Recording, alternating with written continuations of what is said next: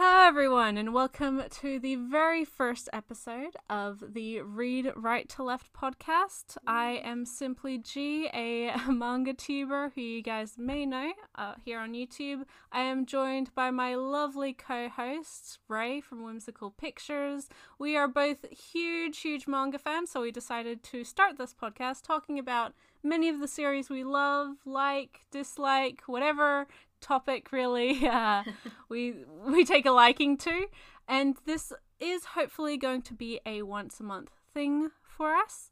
And today's topic is going to be pretty simple, pretty straightforward. Our top 5 favorite manga, our reasons, have a bit of discussion about each of them, but I'll let Ray introduce herself a little bit as well, and then we can start on our list. Yep. So take it away. Okay. Yeah, so like G said, my name is Ray, and I also sometimes make videos about manga. I am currently teaching in Japan, so I read a mix of manga in both English and Japanese. And I like manga a whole lot. And me and G often talk about manga through various channels, social media wise, and so we thought we would take a shot at maybe turning some of those thoughts into something more substantial, I guess.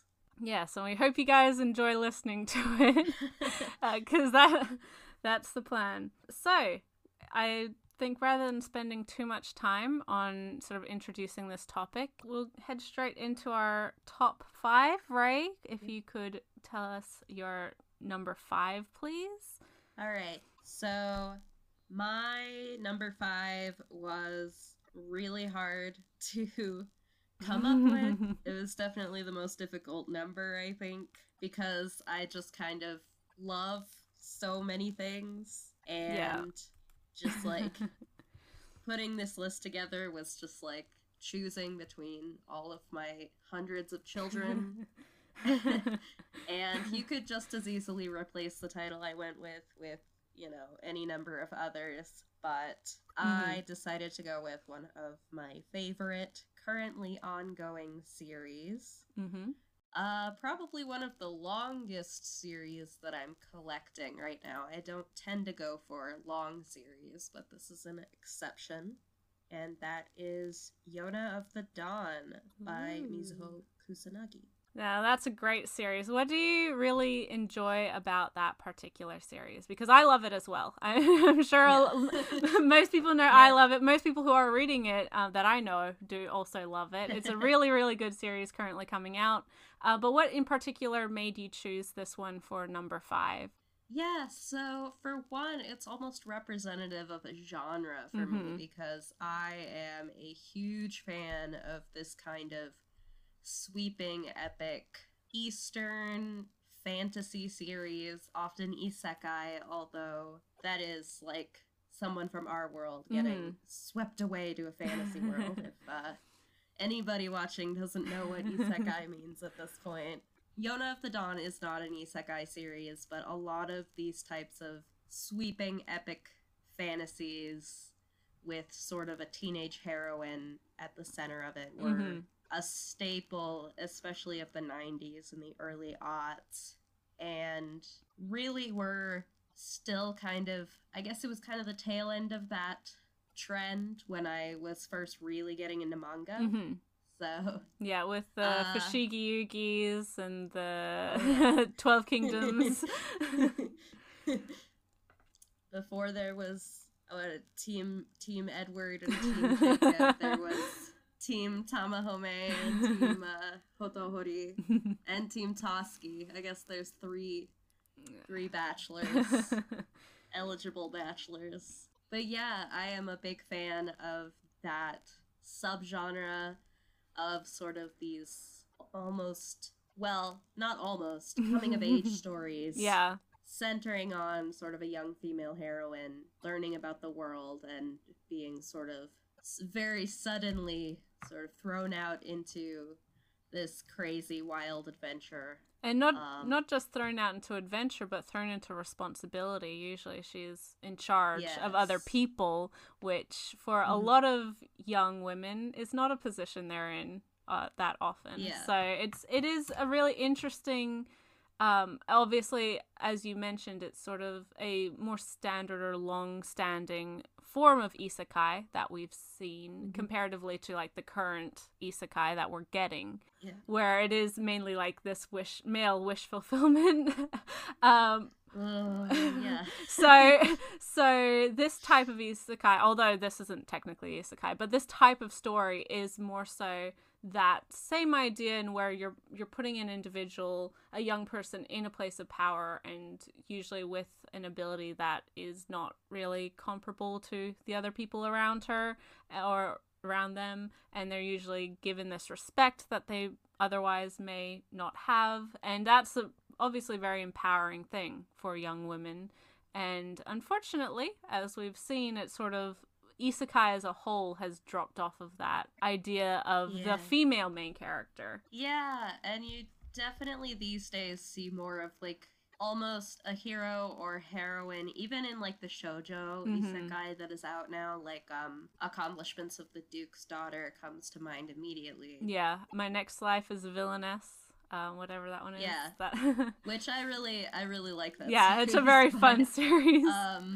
It's a trip, but there's almost this in these stories, the hero and heroine are sort of not they're not challenged on what they believe. They're almost sort of validated in how everything about how they already are, and just told over and over that it's the world that's at fault, not them. Yeah, absolutely. And that's almost the antithesis of this kind of story, where basically everything this young girl believes is challenged and turned on its head, and she's forced to, come out of it with a stronger sense of self and who she is and what she values, which is infinitely more interesting.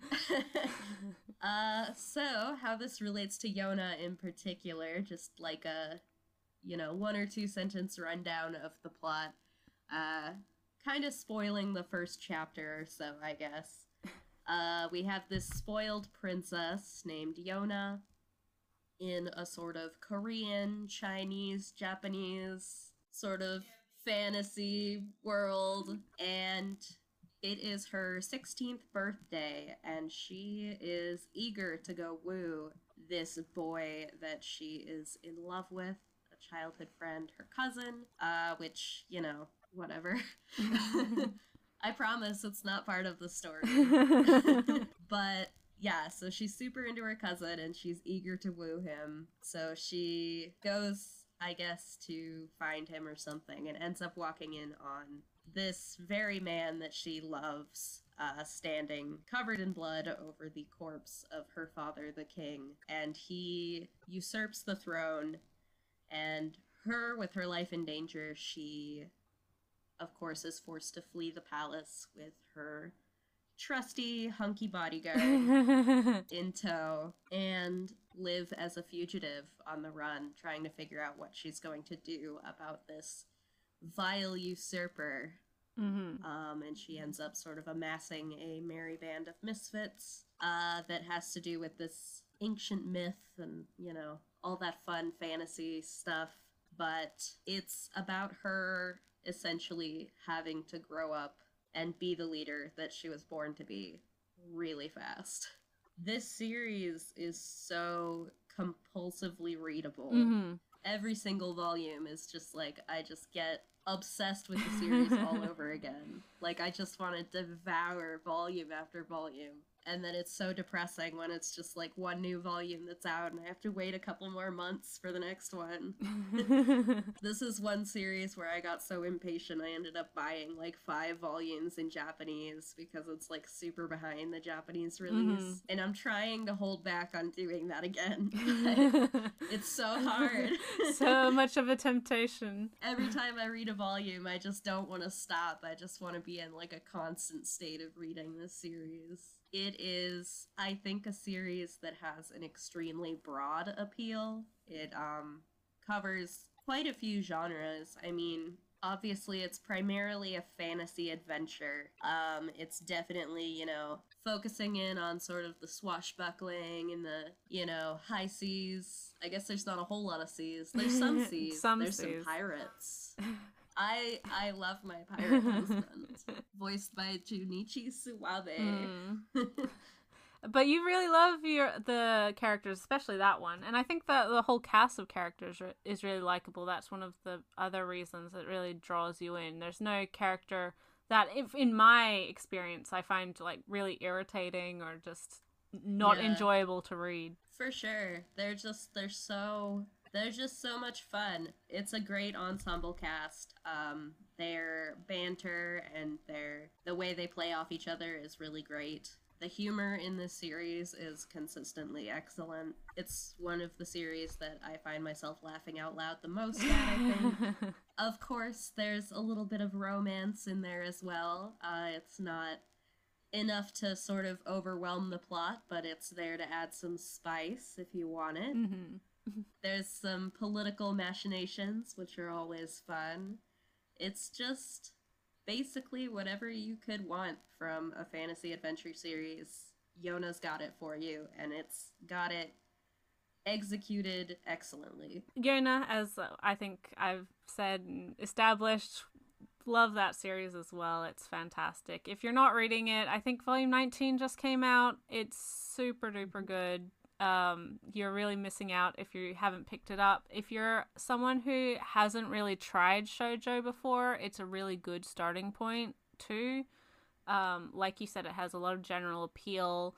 It doesn't feel like, if you're not a fan of this high school first love romance type of stuff that I think a lot of people think of when they think of shoujo, it's not that, and it does have really something for everyone.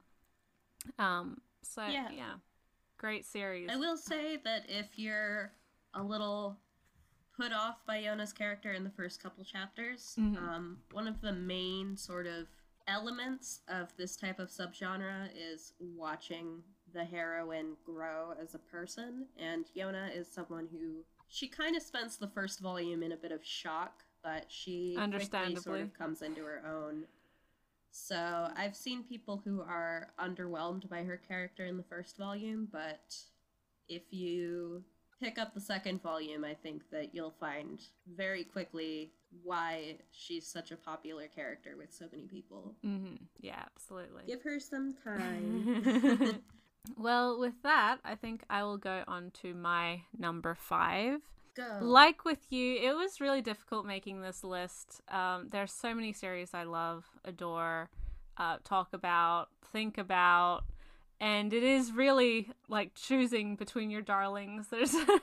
There's no easy way to go about it. I have done this so where I have at least one series from each of the main demographics, so shonen, shoujo, seinen, josei. There is an overlap with one of those, so I have 2. But I did want to sort of cover all of my bases because obviously I have very wide tastes and I like a lot of series, but I think there will be some very obvious similarities between a lot of these series as well, so we'll just get to that when we get to it. But my number 5 is the manga Mushishi. It's a seinen series, one that I know you have read, but it's a wonderful episodic series about this individual named Ginko who has the ability to see mushi, which is basically the name for the most primitive form of life in the world, in the environment. Everything is built and comes from mushi, so it's an integral part of this whole ecosystem, including humans. And unfortunately, usually when mushi interact with humans, they cause various effects, mostly negative, and he wanders around Japan helping people who have sort of gotten caught up with various mushi. And it's a beautiful story of sort of coexisting with nature, and the way that even though the Mushi aren't inherently doing anything, they're just trying to survive and exist amongst us. They're not really a villain of the piece, but they still obviously have negative aspects to them, but it is bringing this, as I said, this coexistence between humanity and this more fundamental simple piece of life and an integral piece of life that you can't just eradicate, because obviously it's so important to everything that's going on. Other people can't see Mushi. He is sort of like other characters you see in media. He's able to see them. He's sort of an abnormality in that sense. And so, yes, it is just his wandering, his various interactions with different people, how the Mushi have affected them in many different ways. There's an element of very high tension in certain chapters. There's also elements of like body horror and that sort of thing. So if you're into things that are a little bit creepy, definitely check it out. And this one does have a wonderful anime adaptation as well.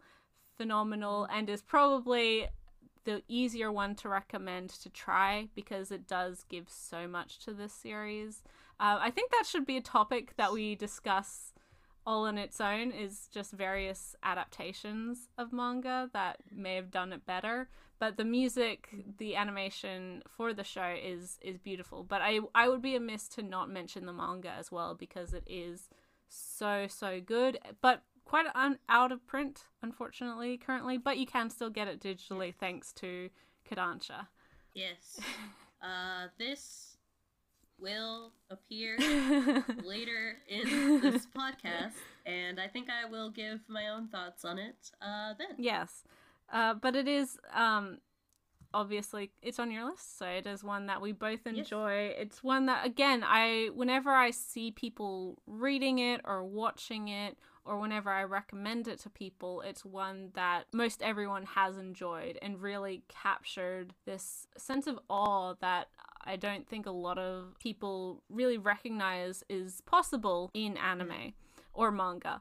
Because it's very different to a lot of the most popular stuff that's very bombastic and a lot of action and all of these things. It doesn't have that, but it's still a very genuine story that does capture your heart. It doesn't have all the crazy robots and explosions, but it's just as captivating. Exactly. In a quieter way. Yeah. I'll talk about that a little later. Yes. So, you have your number 4? My number 4 is not Mushishita. Yeah, my number 4 is Nana by Ai Yazawa. This is a josei series, I think.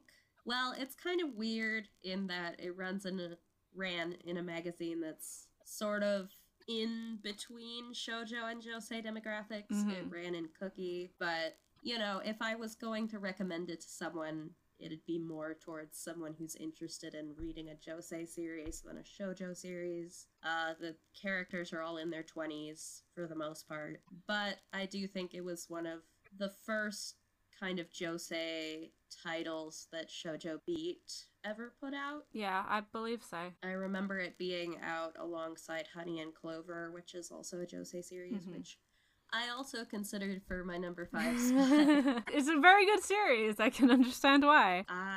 Yep. But it did not quite make it. Nana did make my number 4. This is basically, I first read this series in high school when I don't think I was quite old enough to know what to make of it, but it stuck with me, and I still find myself just, like, lost in thought about it every once in a while. Like, man, that was a good series. So Nana is about 2 20-year-old women named Nana who end up sort of on the train together going to Tokyo. They're both from completely different walks of life. One of them is going to meet her boyfriend and is sort of, I guess you could say, a bit of a girly girl, like fashionable, you know, not really thinking too much beyond mooching off her boyfriend for the foreseeable future. And the other is a punk rocker going to try to make it with a band. And they sort of find out that they are renting the same apartment together. They're now roommates. And from then, their fates are further and further intertwined. It is a lot about sort of the punk rock scene in Tokyo and, like, the rock star life. But more than anything, it's just about these sort of 20-something kids who have no idea what they're doing, just making extremely questionable decisions over and over everyone again. in their 20s. Nobody knows what we're doing. Exactly. Just more and more relatable each passing year. Nobody in this series is perfect, or even, I mean, I would say pretty much every character goes through a huge chunk of the series being completely unlikable. Mm-hmm. But they feel so true to life in the way that they are messy and, like, just frustrating and contradicting themselves constantly, just tripping over their own decisions, trying to figure out how to live a good life and to live a fulfilling life, mm-hmm. and to have loving relationships with the people around them. Yazawa just does such a good job of writing these deeply flawed and yet deeply sympathetic characters that maybe like Moyoko Ano or Kyoko Okazaki, that type of manga, I guess. Yeah. But I feel like her work isn't quite as cynical as those creators. Yeah, her characters, and I'll talk a little bit about my own experiences with Yazawa's work a little bit later, but her characters they definitely feel like people that you could just meet. Even within themselves and with their own rationality, they can be conflicted. They feel like, you know, they're people, you know. They don't feel like characters in a story who have things all worked out, who have the answers to everything, or even the answers to some things. Like characters that do reflect life, and I think that most people can see either themselves or other people they know, friends, family, whatever, in them. And so it does make it more personal and easier for you to attach your own interpretation to it. And I personally have not read Nana. I have seen Paradise Kiss and wasn't a huge fan of it, but I think, like you said when you introduced Nana and your experience with Nana, I watched it in high school and didn't know what to think of it, but it definitely stuck with me. And I'm not really a fan of Paradise Kiss, but for many of the reasons that you mentioned, you really do like Nana, and that the characters are unlikable but very human and understandable as to why they're doing things, how they work through things. I will never say that I hate Paradise Kiss, because I do think it has a lot of value, and I think if I went back to it now with a different perspective, being older, being someone who has had that period of her life past but still like struggling through her 20s, and gaining, I think, a bit more sympathy for myself and my peers who are in similar situations, that I will not necessarily enjoy it, but understand it more and have it be more effective as to the message it's telling me, or telling its readers.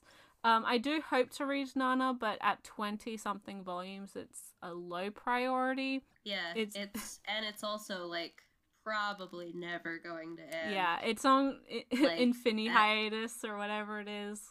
It's on hiatus, doing quote marks, in the sense that after 21 volumes, Yazawa did end up in the hospital for a while, and once she got out, she expressed publicly that she was no longer interested in writing the story of Nana for the time being. So and it's been a long time since then as well. It's been several years. It's been several years since then. So more than likely, Nana will just end on this horrible cliffhanger. Oh no. That's always the worst. The most just, and I mean, the story could be wrapped up in 2 more volumes, probably.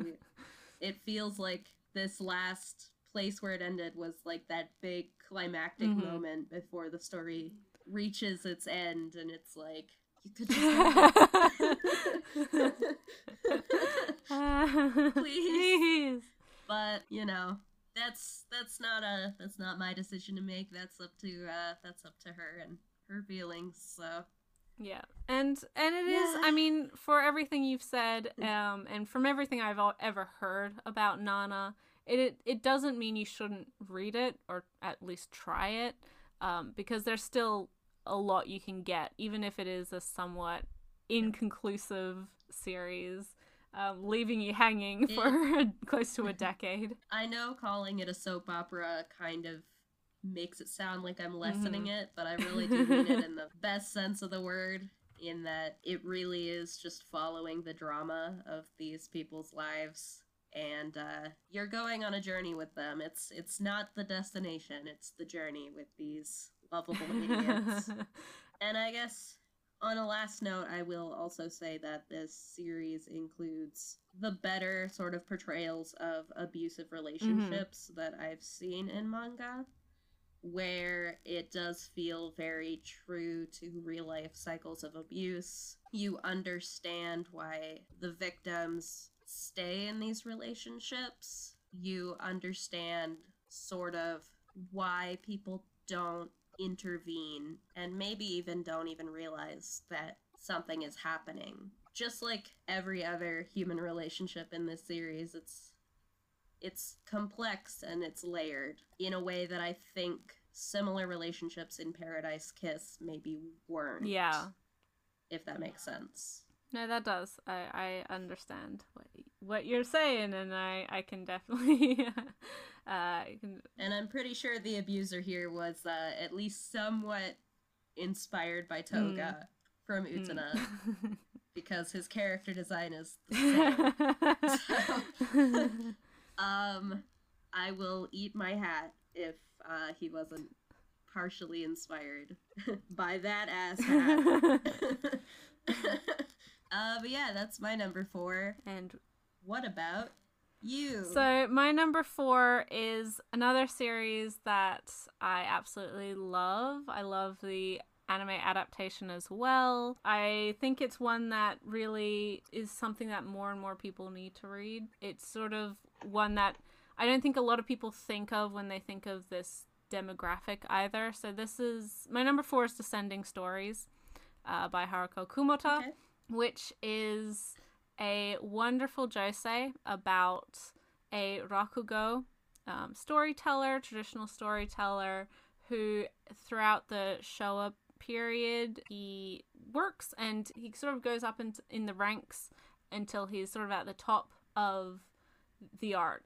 He's really seen as one of the last true masters. And the Showa period, for people who aren't that familiar with Japanese like eras and history and that sort of thing, was between 1926 and 1989, I believe. Yep. And so obviously huge chunk of the 20th century there. A lot happened, a lot changed. Japan went through wars, went through ups and downs economically and socially, so many things happening. This idea of not just Japan, but the world, of course, but this eventuality of the introduction of technology and how entertainment changed. And so as a traditional art form, rakugo really fell out of favor with the general populace for a long time. People had television now, they had the cinema, they didn't want to be listening to storytellers sitting on a stage,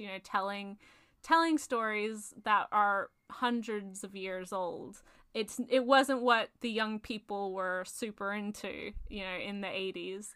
So for our main character, he feels like with his life, he's become emblematic of the era, of the art form, and when he eventually passes on and, dies, that will be the death of Rakugo. It's an interesting thing in that even the title references double suicide and this idea of him committing double suicide with the art form itself. And I've said this before in regards to this character in the series, but obviously that's a very, not selfish, but like self-absorbed perception of it. But for him, it's been his life for so long, and he's seen it slowly dying, and for him, his life really stopped at a certain point, that he doesn't have a new hope or perspective for the future until later on in the series, and we see that slowly changing.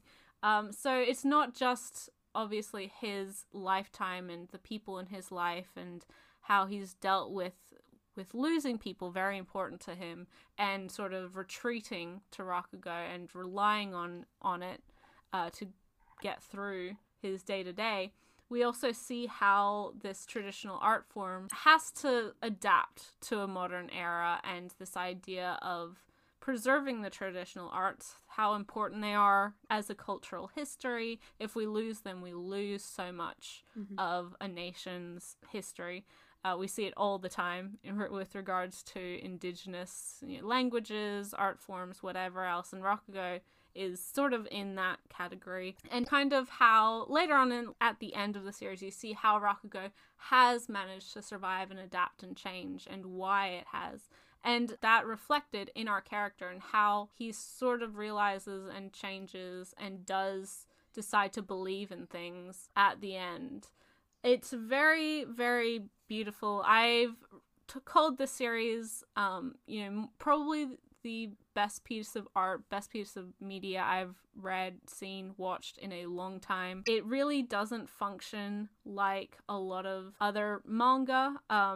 It's one that I think you could make this story in any sort of format, whether it be live action, whether it be radio drama, whether it be comic, whether it be anime, and it can still bring something and be elevated and tell a story that is incomparable to everything else there. There's so much weaved into this story, not just this idea of identity and separating art and the artist, or even family, which is a huge part of it. There's just so many things, and I am very emotionally attached to it. I cry every time. This is another one, like with Mushishi, I didn't mention this, but I was introduced to that series via the anime first. This series, same thing. And the anime is phenomenal. It definitely watch it. It's on Crunchyroll, guys. Please. And even having watched the anime, sitting down and reading the manga, knowing what the ending was going to be, knowing like I'm gonna be strong, I'm not gonna cry, I still bawled like a little baby. Before I did my pickups video with the final volume, I was like, okay, I haven't read this yet. I know I'm gonna love it. I don't need to read it to know that. I flipped through it and I was choking up. Like, I didn't even read it. I was just like, oh yeah. And then just, why? My heart, it hurt so much. I'm so overwhelmed. And then I had to film a video, so that was fun. Yeah, I own this entire manga. I was able to complete it with last year's Right Stuff holiday sale when I was home for the holidays, but I didn't get the chance to read it when I was home, and it is currently in my parents' closet with most of the rest of my English manga. It's very kind of them to keep it stored instead of, selling off all of my manga, but especially hearing you talk about it, I'm very much looking forward to it. I did watch the anime. I'm a huge fan of Haruko Kumota. If you aren't familiar with her, literally everything that she's done that isn't this series is BL, but that doesn't make it any less amazing. Itoshi no Nekoke by her is my favorite BL, I think, by a landslide.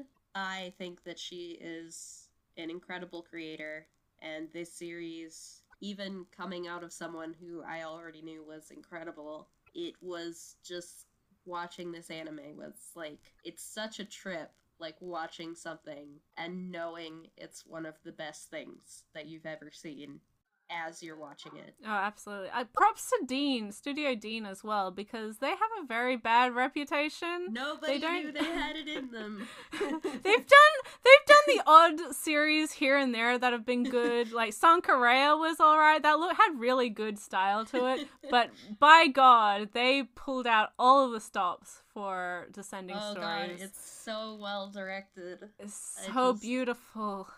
And then, like, the direction, the way that the Rakugo is, like, weaved, like, the way it weaves between the images of the story and the images of the storyteller in the room with the audience, where it's like you can feel yourself in the audience getting lost in his words.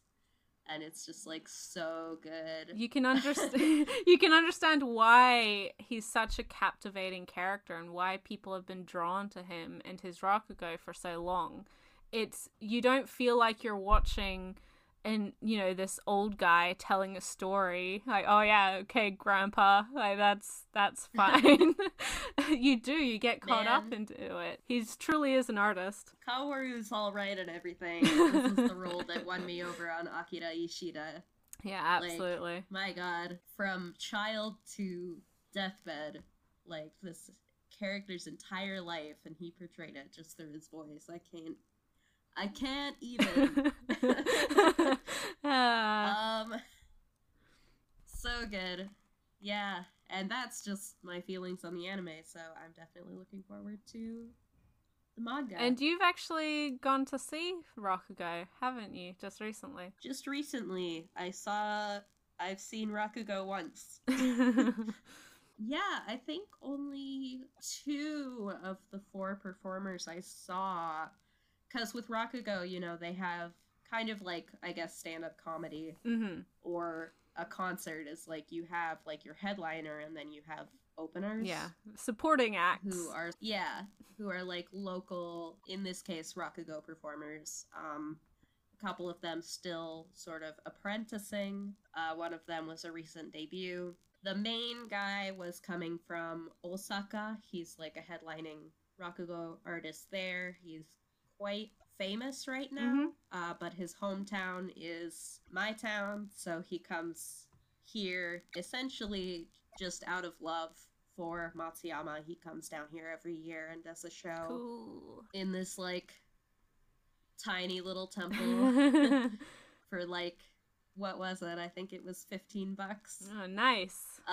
So really nice of him to do that, but he's like known for doing Rakugo in several languages now. Wow. He was in New York like just before this for the first time. That's very impressive. And yeah, so he did one that he had written himself, and it was just murder on my Japanese ability, because it was entirely based on him like making puns between like locations in Osaka and the Japanese underworld. And I was like, wait, I'm kind of proud that I even understood the premise of the joke.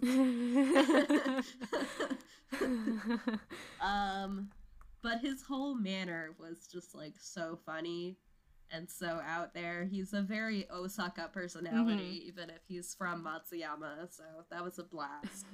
And then the lady before him, women doing Rakugo is a big thing within Descending Stories, so for me, who's like only prior exposure to Rakugo is Descending Stories, like seeing a woman like up there on stage like it's nothing, because it is nothing now. It's just there's a lot of female Rakugo performers now. Was like, yeah, yay. And hers was the best. She had written her own, and it was about a mother trying to convince her kid's teacher to raise the grade on his test, even though he'd made like almost aggressively stupid answers to all of the questions. And I laughed the most at that one. I'm sure it helps that, you know, that vocabulary in that story is vocabulary I use every day. So my friend who was with me agreed that that was the best one. And then there was the other two guys before her did not original Rakugo, but stories that had been passed down. The one guy, he wasn't very good. Ooh. I couldn't, it was really hard to tell. I'm sorry to this gentleman. Again, I was talking with my friend about it, and it wasn't just me not understanding Japanese.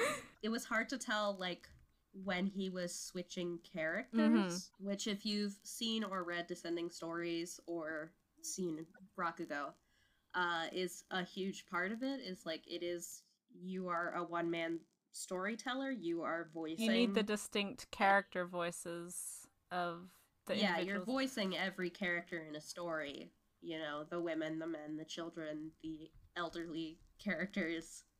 You are everybody, and they all need to be distinct.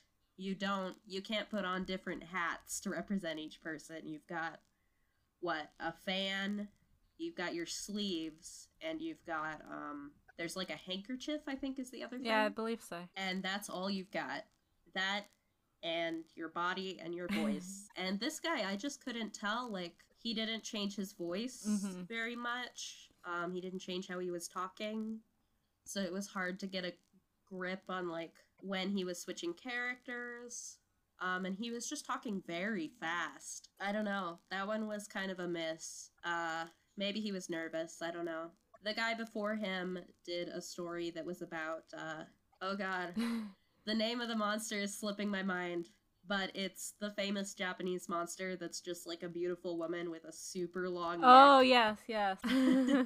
It was about a guy who basically had no marriage prospects and was offered the chance to marry this beautiful, amazing woman. Everything about her was perfect, except in the middle of the night, her head would pop and her neck would just like grow and grow and grow and grow. And he was like, yeah, I'll do it. And then, you know, has to deal with the consequences. The Rokuro Kubi. Rokuro Kubi. That's it. Yeah. That one was good. So, he did a good job. I could tell when he was switching characters. Sounds like a lot of fun. I'm very jealous, but unfortunately I know very little Japanese, so I probably wouldn't be able to enjoy it to the full extent, but it does sound like a great time. But coming from that, do you have your number 3? Yes, I do. So back to Mushishi. Should mention that I am slightly delirious from a cold. It's okay. We forgive you. We're doing our best. If my voice is a little weird, that is also due to that. But it's a lot better than it was a few days ago. So, yeah, Mushishi by Yuki Urushibara. Obviously, we already got the plot rundown from G, but yeah, I love this series too. I adore it. This is another one where, like, watching it, reading it, it's just that very surreal feeling of knowing that you're watching a masterpiece unfold in front of you and just being in awe of everything that it accomplishes. This is one where I do prefer the anime over the manga adaptation. Yeah. I prefer the anime adaptation over the original manga. Just because color and movement and sound do so much for these stories. So I struggled with whether I wanted to put this on the list because of that. But in the end, the manga as well, I love so much that, yes, it is one of my favorites of all time. So it's just such an incredible story in just every aspect that it does. And like, I mean, again, with Descending Stories, and like I said when I was talking about it, it just manages to capture everything perfectly in sort of every iteration. I haven't seen the live action film, but I've also heard nothing but good things about it. It's a little bit more horror focus, like reliant, but it's almost like, again, it's like taking parts of it and takes what it needs to for the tone it wants, and it's done very well from, as I said, what I've heard. But yeah, it's just something that I think you can enjoy in so many different formats and still gain so much from each type of format. It's so beautiful. I've also heard really good things about the stage play. I again haven't seen it, but I want to see it. I heard it was amazing. Yeah. Similar levels of praise to what I hear about the Utena musicals. I'm just like, I want to be there. I want to go to there. This series, what do I say? So, it's very Japanese in a way that I think not a lot of anime or manga is. Descending stories too, to a certain extent.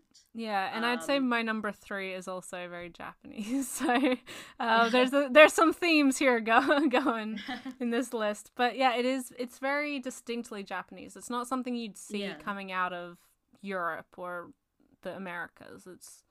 Just thinking about the way that it portrays the supernatural. In the West, we have this idea of the supernatural, of like, if you think of ghosts or monsters or really anything that goes bump in the night, they're always either good or evil.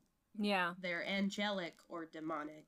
You either have like some sad soul trying to get to heaven, or you have something that is explicitly trying to harm you.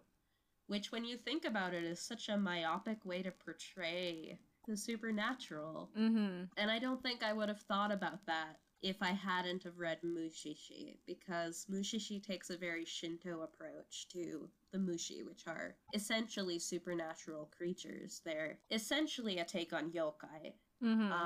You have stories like Inside the Cage is a take on the Tale of the Bamboo Cutter. You've got one that's like String in the Sky, I think it's called, is based on the Hagoromo, famous Japanese folk tales about supernatural occurrences and yokai, people's interactions with mysterious phenomena.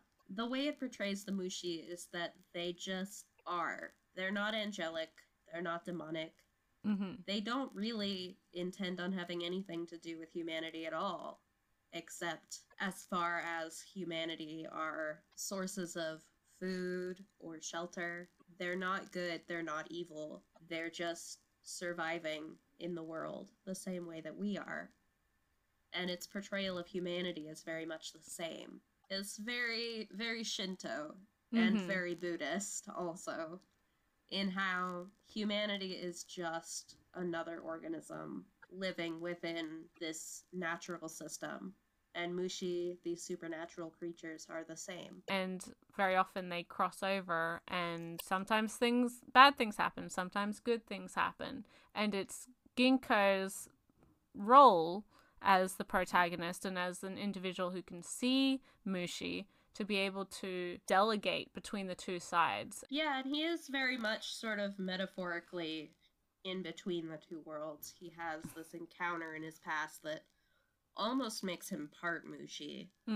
A lot of the episodes that focus on him focus on feeling like he is both apart from and a part of both worlds. Absolutely. Which is very compelling. I think people don't give Ginkgo enough credit for being a pretty good protagonist. No, he's honestly an amazing protagonist. I love him so much. He's Number one husband. My sister adores him, which is understandable because he is wonderful. And yeah, if you guys haven't read Mushishi, it's available via Kodansha digitally. If you haven't watched it, I believe both seasons are on Crunchyroll. If not, the second season is on Crunchyroll. The second season's on Crunchyroll, I know for sure. I think if the first season isn't, then it would be on Funimation's streaming website or whatever they do. So I think it might be on Netflix. Maybe, I don't know, but there's lots of ways you can watch it, and lots of legal ways. It's there. Legally, and you can watch it, and you should read it too. The series It very much, yeah, like you said, it feels like a folk tale. I love the afterwords that the author writes, talking about her inspiration for a lot of the stories, whether it comes from a specific folk tale or just something spooky that happened around a town that she was in. She's got this fascination with small town Japan that I share in some respects, so it's very cool to sort of hear about her adventures going around these sort of tiny dying towns. A lot of the stories will just come from like ghost stories that she remembers her grandparents telling her when she was a kid. In that sense, so cool. I was just gonna say, in that sense, it reminds me a lot of like Shigeru Mizuki and his inspiration for Kitaro, and his grandmother telling him, or old lady was telling him about the. Yes, I think both of those creators definitely share a similar admiration for Japanese folklore and for yokai and this oral history that gets passed down. Yeah. I think you see a similar reverence for those things in both creators' work. And I think both creators would be just equally fine with just spending an entire day out in the garden drawing a single blade of grass. So you should read Kitaro. Yeah, Kitaro is great. When you're done with Mushishi. There's another one I could have put at number 5. Yeah, it's a great series, and we're getting lovely additions from Drawn and Quarterly. And there's a new anime adaptation as well for people who don't like to read books. Yes, yeah, and that's also great. Yeah, it is really very good. I have probably 12 episodes to catch up on it, so I'm a bit behind, but overall I'm it's more behind than you are. But it's a very solid little show. And I've seen Kitaro is interesting because in terms of anime adaptations, it's had one consistently every single decade since the manga came out. There's a 60s anime, 70s, 80s, 90s, 2 2000s ones, and obviously one currently ongoing. I've only seen Hakaba Kitaro, which is one of the earlier 2000s one. That came out on DVD here. I don't think it came out on DVD anywhere outside of Japan aside from Australia. It's a good little show. It was an Otamine show, but very different in tone to current Kitaro. So current Kitaro is very good. Yes, it is very good. What's your number 3, G? So my number 3 is like, it's almost it was very hard to choose a specific series for this creator. It's almost arbitrary, this choice, but I chose Oku, The Inner Chambers by Fumi Yoshinaga. This is, for people who have watched my videos for a long time, they know I'm a huge Fumi Yoshinaga fan. I love her character writing, everything she's done. I own everything that's been released in English of her work, which is most of it. And Oku is her currently ongoing historical fiction drama about an alternate history in which very well-known, famous figures in Japanese history, emperors, lords, ladies, that have been gender swapped, so they are, rather than being men, which was the reality, they are now women, because in her version of events, prior to this, there was a red pox that swept the nation. It only affected boys between infancy to 20 or 21, so it decimated the population of men, and as such, women have had to take over the roles that were generally held for men. And because it's set in this period when Japan was isolated from the rest of the world, they cut themselves off, nobody was coming in or out, it is this sort of, well, this could be the reality of what happened. We don't know because, it was secret. Japan didn't want the world to know that they were a nation of women, first and foremost. Mm-hmm. This could be the real history of things. And they took up, when women took up positions, they took on male names, so all of the records would have that name, but, in actuality, they were women. It's really, really interesting. Obviously, I personally am a huge history fan, but I think it still fairly approachable for people who aren't really that knowledgeable about history, especially Japanese history, because I don't think it's something a lot of people outside of Japan learn on a more general basis. I say this with all of Yoshinaga's writing, but her characters, they feel, again, like you were saying with Nana, they feel like, even though they feel like real people, they feel like they make mistakes, they make stupid decisions, but they're trying their hardest to just get through things, to make things work, or they're trying to, have their own ends met. There's a lot of political scheming, as is expected in a story centered around the emperor and the court. So lots of various, ladies and children and things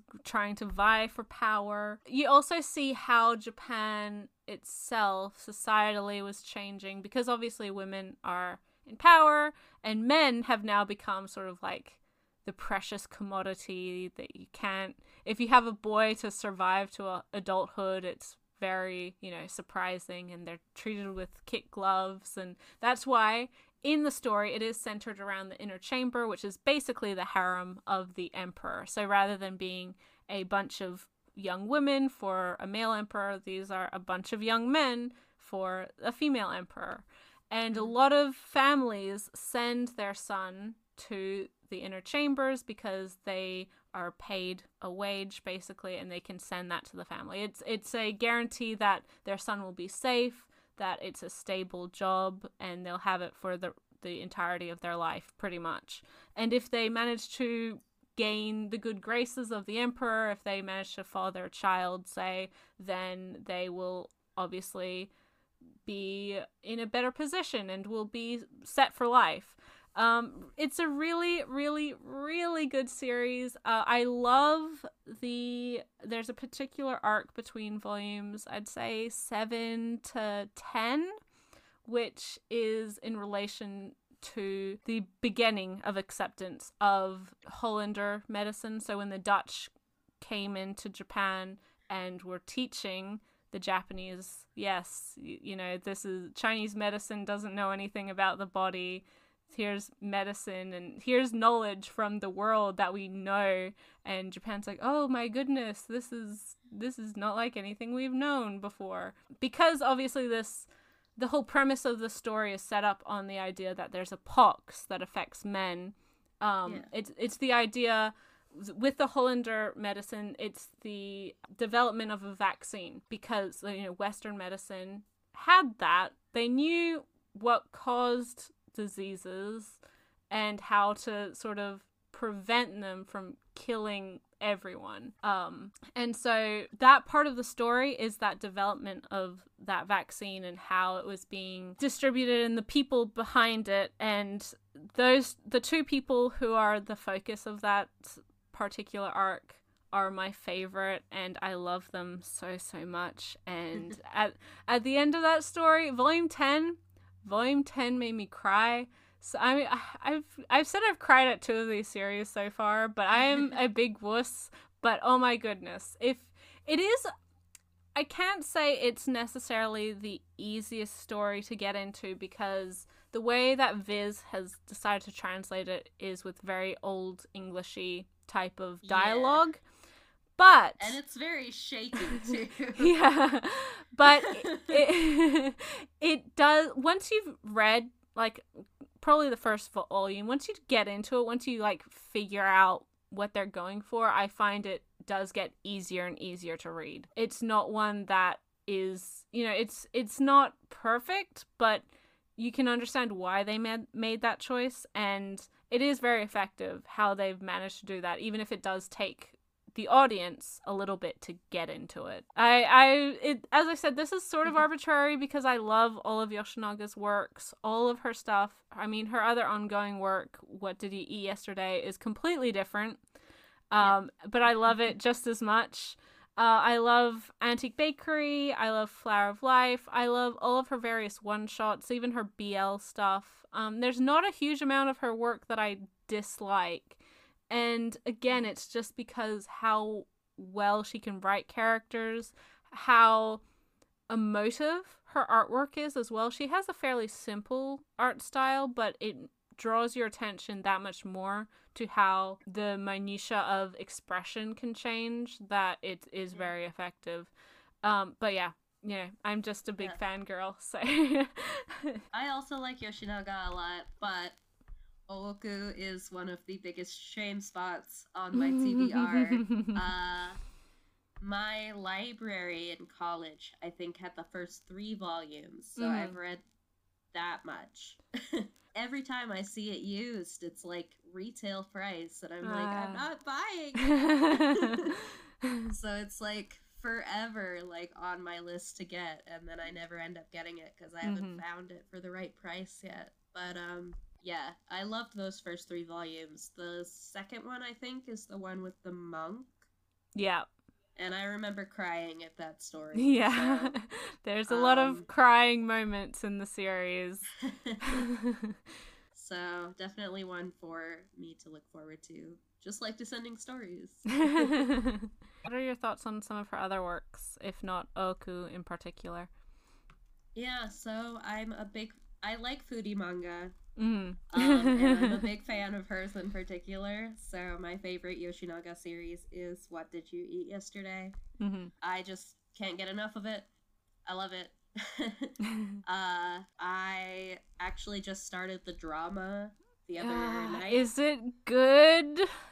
I'm sure I only watched the first episode so far, but I do really like the 2 main actors, and I like they've got her sense of humor like down. Just I don't know, her sense of humor just like cuts like a knife, and I love it. The food looks delicious, which is, very important. So I'm looking forward to watching more of that. I just love how that series handled. I think, it's not controversial to say it's one of the best series with LGBT protagonists coming out right now. Absolutely. It is about, I think they're like 40, 45. Currently in the manga, Shiro's in his 50s, early 50s, and I think Kenji has just turned 50. So majority of the manga, they're in their 40s. I think this first episode they said they were 45. So I mean, they are a well-established gay couple who have been together for quite a few years, and it's really nice just seeing them being cute and domestic together. One of them's a lawyer who's not out at work, and one of them is a hairdresser who is out at work. The lawyer really loves cooking, so basically every chapter is just framed around what he makes the both of them for dinner. And you get a detailed recipe to go with it. So you can make it yourself. If you're good in the kitchen, which I'm not, but I can pretend through reading manga like this. If I was gonna try something from a foodie manga, it would be from like Sweetness and Lightning. Yeah. Like a Hamburg steak, I can make that. Whatever, like foie gras with like whatever that they make in What Did You Eat Yesterday, I'm like, nope. That's not happening. The interesting thing about What Did You Eat Yesterday, and that I really appreciate, obviously the fact that it's a well-established long-term gay relationship, that there is like this inherent domesticity to the series, that's fantastic. The recipes are also wonderful, but I really like how Shiro, although he does, as the chef, although he does appreciate very good food, he's also very frugal, so a lot of his stuff that he makes, he's trying to make the best type of food he can without spending a huge amount of money. It makes it a lot more approachable for people who are in a similar situation where they're cooking for themselves, cooking for their family, their partner, whatever. You can have a very good meal, a very substantial meal for not a huge amount of money. And if you're smart about what you use, how you cook, it can all be delicious. And I find there's a lot of really good like tips in terms of like shopping frugally. especially when it comes to like things like fresh vegetables and produce and meats and fish. There's a lot of like tips about like, you know, this is another series I have back in America. So like my most recent exposure to the series was through this drama episode. Mm-hmm. And it was just like, you know, seeing his method of going to different shops for different types of items, being very familiar with their weekly sales, Mm-hmm. waiting for, you know, he goes on his way home from work, but it's like, you know, he waits for them to put the stickers on. Yeah, the discount stickers. The discount stickers. That's a real thing here, by the way. I gotta tell you, the discount sticker lady is a real thing. Yeah, they balance each other well, because this episode had him like pinching pennies to make this meal, and then, you know, he totally blows up at Kenji when he walks home, and he's like, "Did you really go to the convenience store and buy that stupid Haagen-Dazs ice cream again?" Like, but they don't have this flavor at the supermarket. I'm just treating myself. It's okay. We can afford it. It's like, no, we have a budget. You don't have any savings. But then in the end, they end up, you know, eating the ice cream together on the couch anyway, and it's very sweet.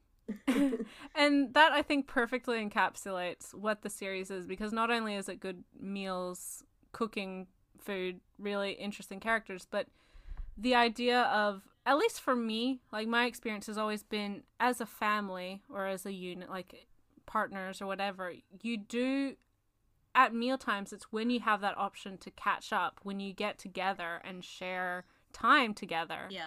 And it's a very important part of, I think, most families' routines, especially for both of them. They're both working adults. They don't have a huge amount of time during the day that when they can sit down for a meal, whether that be dinner or lunch on a day off or whatever, it does give them that opportunity to, you know, check in with each other and grow and, you know, talk to each other.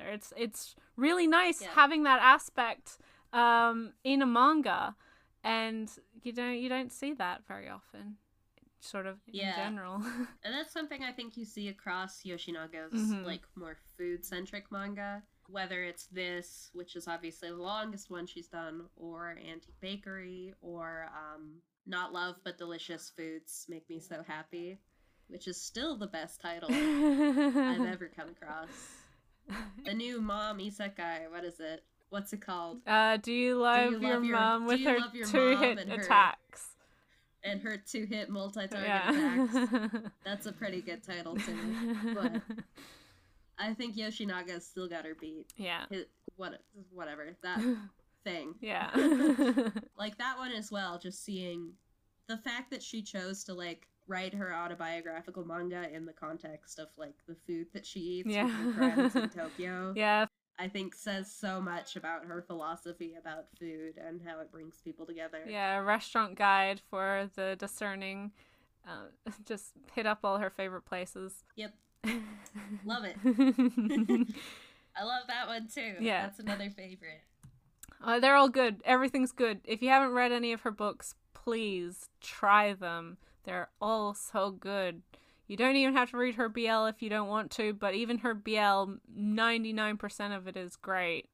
I can never recommend Yoshinaga highly enough to people. Yes. And with that, I think we should move on to number 2. Your number 2. My number 2. My number 1 and my number 2. I always talk about as being my number 1 and my number 2. So, anybody who watches my channel or follows me on Twitter or anything already knows what they are, but that's okay. Any excuse I can get to gush about them. Well, just great. That's why we're here. You know, that's the aim of the game. So, number 2 for me is just like for you, Oku and Fumi Yoshinaga, this is sort of representative of the creator as a whole, all of her stuff, but this is my favorite of her works. But really, you can slot all of the stuff I've read from her, like, in here, in between number 2 and 3. This is The Heart of Thomas by Moto Hagio. Mm. This is also representative of my deep abiding passion for sparkly, beautiful, over-the-top 70s shoujo manga. So excited to see those Rose of Versailles covers. Oh, they're so beautiful. Just made my Can't week. wait. And with PoClan coming out soon, is gonna be a good year. Yeah. Oh my god, my heart. My shoujo loving heart. My god, you can say you love shoujo manga, but until you've read shoujo manga from the 70s, man, you don't know what shoujo can be. It's like, just like punching you in the face over and over. Shoujo. Just the pure, raw emotionality of it is incredible. Certainly is incomparable to anything else, now or then. Yeah, it's, so, The Heart of Thomas is out of print from Fantagraphics, but it's the kind of out of print where one day it'll be $200 and the next day it'll be $5. So see if you can catch it on a good day, and you might just find it for a good price. Yeah, put on the price trackers or the alerts so you can get a good deal. Let the internet tell you when to buy The Heart of Thomas. It is periodically really cheap. I don't know why. But this is the story of the suicide of a boy named Thomas Werner in a early 20th century German boarding school setting. This boy named Thomas takes his own life, and before doing so, he sends a letter to his upperclassman, the prefect, Yuli, and the letter says, Dear Yuli, this is my heart. This is my love. This is the sound of my heart. Surely you must understand. So Yuli reads this letter and immediately realizes that Thomas's death was a suicide, and basically has to deal with the fallout of that and figuring out why on earth this kid essentially took his own life for Yuli's sake. And it's also a mystery surrounding Yuli himself. He's a very cold and distant person, and a lot of the story is figuring out why he became that way. And yeah, it's just describing what it's about does not describe the experience of reading this series at all. Mm-hmm. The thing about 70s shoujo manga, and in particular the works of the Year 24 group, who, I don't know, maybe we should do a show on them or something. Yeah, definitely. Well, with Versailles coming out, we definitely should. Yeah! Oh my gosh! Okay, well, that's planned for the future. It's set in stone. We gotta do it. Ray just over here, suddenly, spontaneously combusts. Yeah, so the Year 24 group is a group of female mangaka in the 70s who sort of revolutionized shoujo manga and how it was made and the types of stories that were told in it. And how it was perceived as well. How it was perceived. They're definitely sort of the precursors to josei manga as well. The first sex scene ever to be portrayed in a shoujo manga was actually Kazetoki no Uta, and it's between two boys. Fun fact. So there's so much cool history to just shoujo culture and shoujo novels turning into shoujo manga, and their relationship to queerness and girlhood, and this is all the crap I wrote my thesis about. But, yeah, there's a lot. I mean, obviously, it's something both you and I are very passionate about. For anyone listening, there's a lot of very good academic literature on all of this stuff, readily available. It's a really, really interesting topic, and even if you're not really a fan of shoujo manga, especially modern shoujo manga, you should still be aware of this, because they establish so many things that are just part of manga now that you need to know. If you're a fan, I think it's important that you understand the history of what you're reading, enjoying, because a lot of it does come from shoujo manga, and especially the Year 24 group. They're just incredible women. Yes. As well as their editor, Junya Yamamoto, who is not a woman, but still a pretty incredible figure in the history of shoujo manga. The thing about especially Year 24 works from the 70s, but really any shoujo manga from that era, is just the way that it just sweeps you off your feet when you read it. The Year 24 group definitely were very experimental with their usage of panels and layouts. So whereas a shonen manga really needs to portray, above all, the sequence of an action, and so therefore will often use, these very sort of standard boxed panels to be like, okay, this happened, and then this happened, and then this happened. Then he punched the guy, and then the guy fell over. Yeah, exactly. Or, the cops were interrogating this guy, and then the guy answered. But shoujo manga, if you sit back and think about what shoujo manga is typically trying to accomplish, I think a lot of those creators realized that wasn't the number one priority. And you can read this in a lot of Hagio and Keiko Takemiya interviews. But the priority in shoujo manga, more often than not, is to convey the psychological states and emotions of the characters above all else. And the Year 24 group took this to its extreme. They often completely forego panel borders at all, or they change them into these crazy shapes. There's this thing Takemiya always does.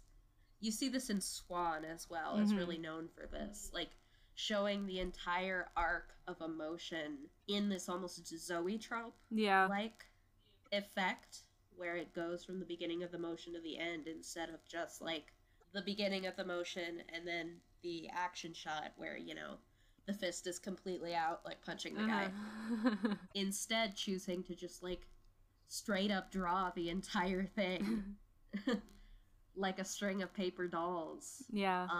And I think that almost like, of course in Swan it has the effect of portraying the beauty and grace of ballet, but when Hagio or Takemiya does it, I find that it conveys this sense of dramatic slow motion, which is really cool. They can do that, like, in a book. In a drawing. That's really neat.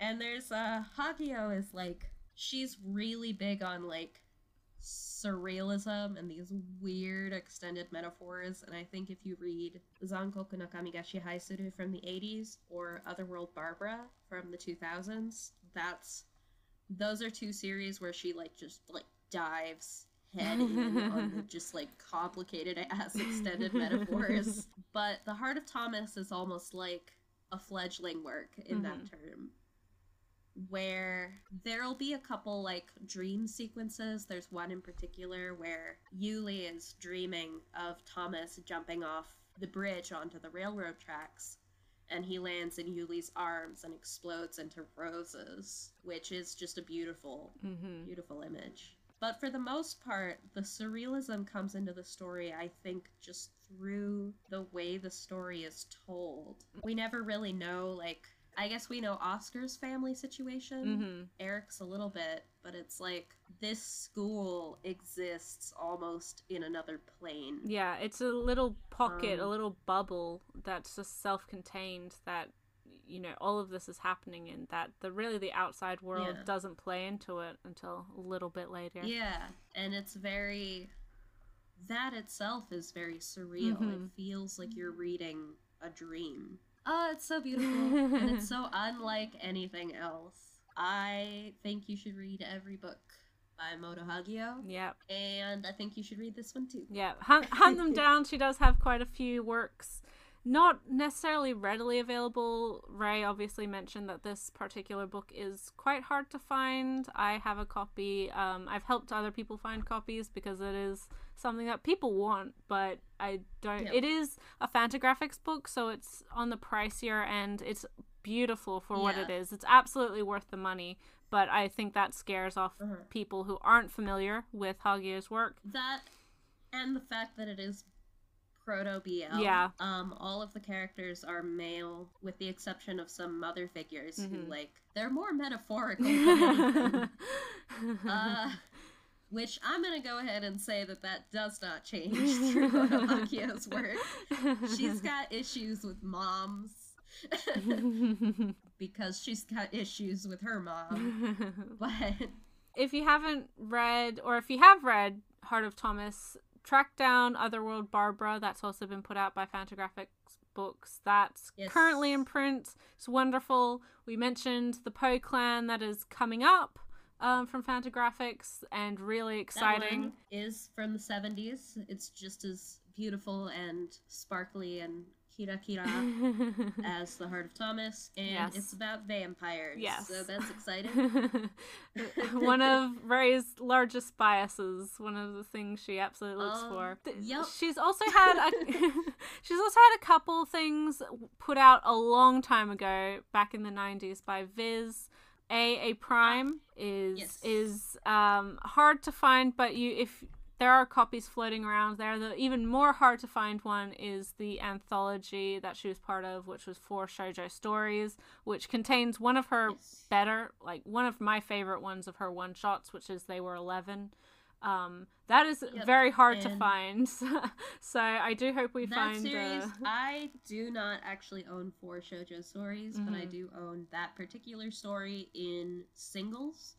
So if you are having trouble finding the elusive, kind of illegally published 4 Shoujo Stories, try tracking down the singles. They're still difficult to find, but they're a little easier to find than that book. Yes, and if you are absolutely there's also her collection of stories and other Fantagraphics books, The Drunken Dream and Other Stories, or A Drunken Dream and Other Stories.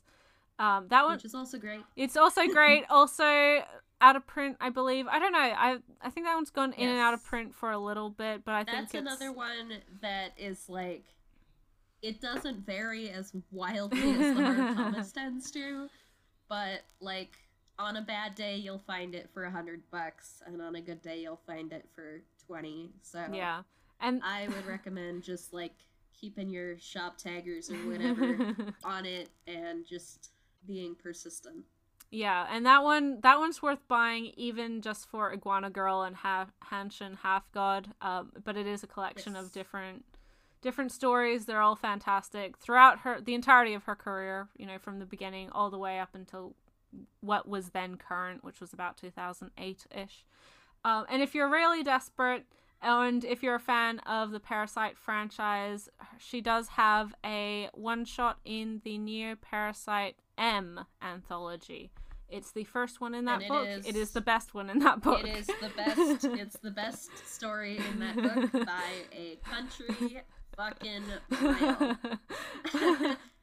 It is so good, and I own both those anthologies. I do not own Parasite anymore. It's fine. I like it, but those I'm more interested in what other people do with the world of Parasite than I am in Parasite. Yeah, absolutely. No, and I think there's 1 or 2 female creators in that one, but Neo Parasite F is entirely female creators. And that has some great mangaka in there as well. No Hagio, but check it out. But M is worth it for Hagio, but F is, I think, the better of the 2 anthologies. Yes.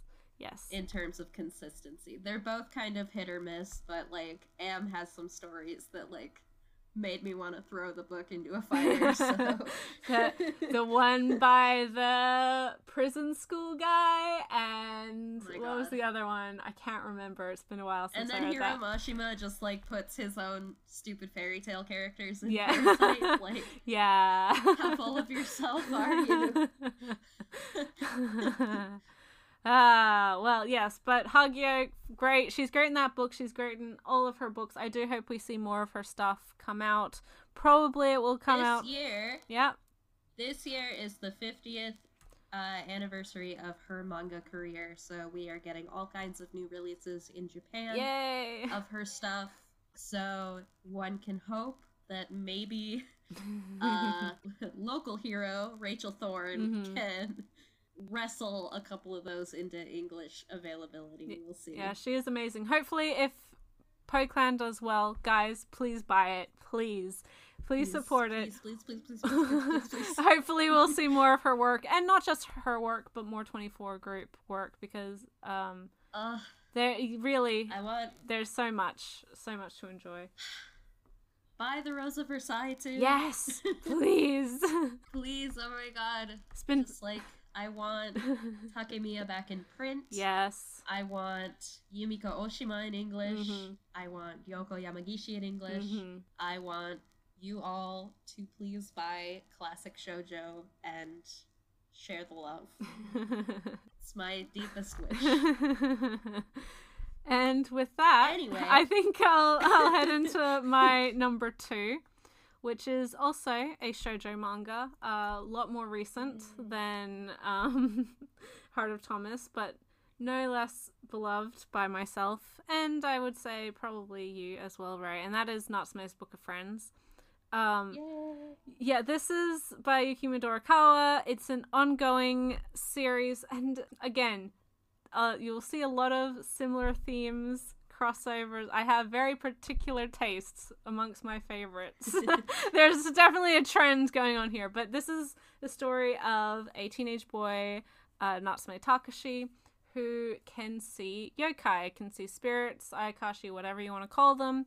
And so he can see them, other people can't, and this has left him to be bounced between various families throughout his childhood. He was orphaned at a very young age, and so all of his relatives who took him in didn't really understand him because he'd react to nothing. They think he'd be acting out, wanting attention, misbehaving, and so they just didn't want him.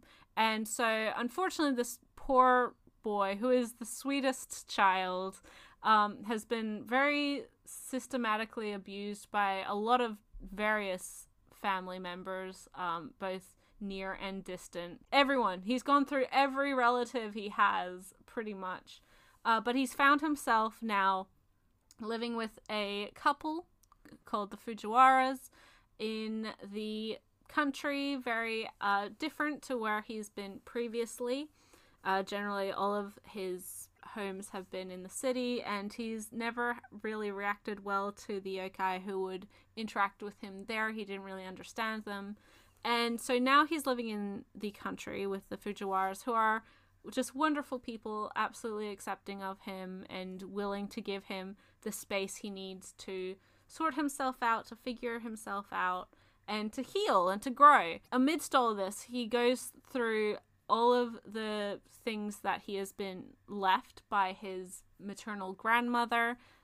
She died also very young, but he finds out that she was also able to see spirits. So he has this connection to her through just that, but she leaves him this item, this book called the Book of Friends, which is full of various yokai's names. And within this area that he's now living in, that she previously lived there as well. So a lot of the yokai names are from that area. So a lot of the yokai come to try and get their names back, or they want to steal the book so they can have the power over the names in that book.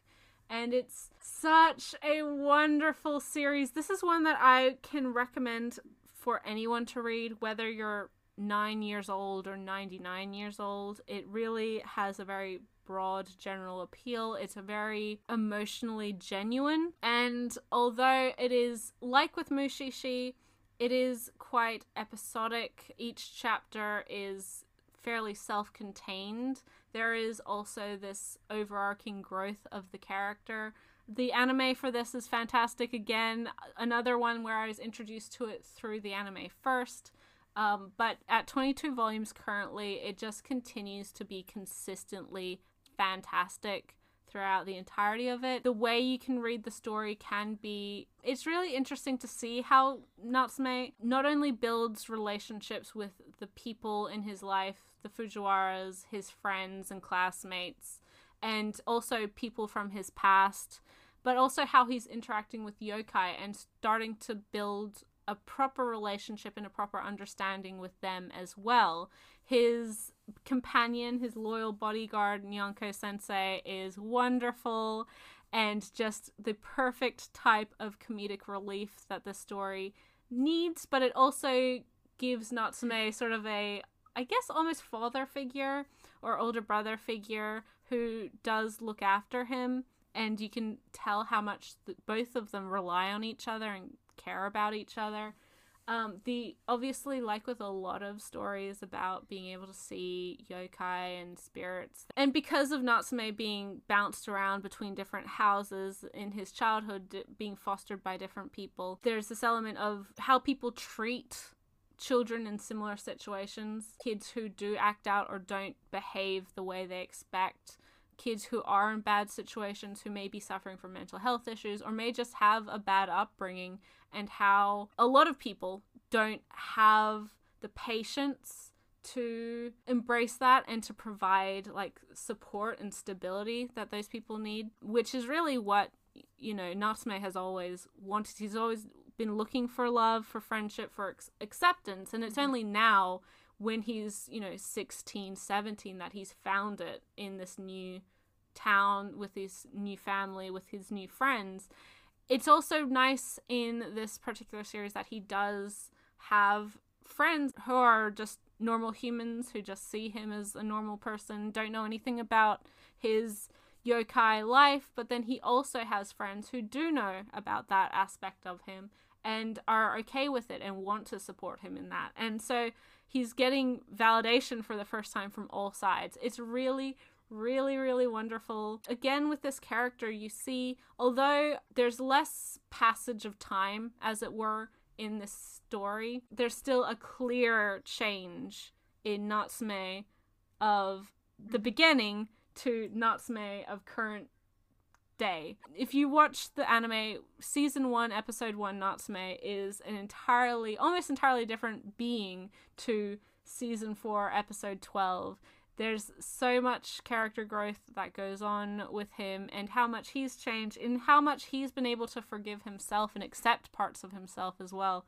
It's just masterfully done. And yeah, again, this is one that I recommend to a lot of people. It's a shoujo that has very broad appeal. It doesn't have any romance, so if you're not a fan of romance, but you're wanting to try shoujo, try this one. There is so much good in this story, and again, nobody I know who has tried it has disliked it. Yeah, it's just I love Natsume too. I think it's Iyashikei, like healing genre, like in the truest sense. I have cried so many cathartic tears watching this. Yeah. Not even, like, I cry for the sad stories too, but, like, I cry for the happy stories too. This series, there's so much hope and so much just emphasis on the importance of human connection and respecting and empathizing with other people who are different from you, which, you know, is something that I've been finding myself wanting to read about more and more lately. It's like a rainy day, like clearing away. And empathy is such an important thing to have. It's such an important characteristic and such an important thing to keep in mind when you are interacting with other people. I think, unfortunately, for a lot of people, they don't see kindness and empathy and acceptance as traits that you want to inherently have or to project or to give. It's more so this idea of trying to, you know, be cool. I'm a badass, or I can do this, and I don't care about other people. And that, I mean, that's maybe inherently cynical of me, but we do need more and more media that portrays that. It's very hard not to feel an emotional connection to a character like Natsume, who is so genuine. And I think, like, especially in his interactions with the exorcists, Natori, we really see, like, how much his sense of empathy is his strength. The fact that a character like Natori would just be like, you shouldn't get close to yokai, you should just kill them. And then Natsume is like, no, I don't want to. But he's sad. He's my friend now. How could you even say that?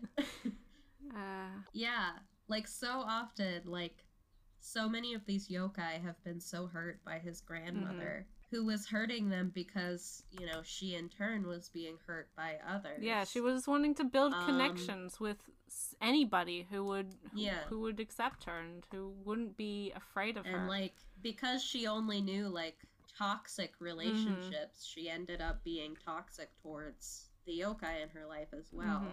And there's some stuff about cycles of abuse in there. Yeah.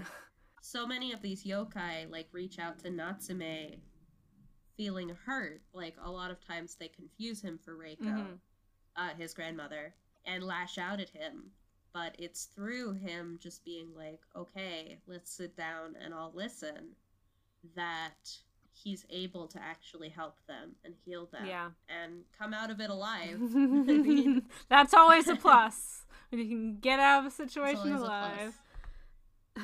I love the yokai. They're so childlike. Yeah. In a way that's truly charming.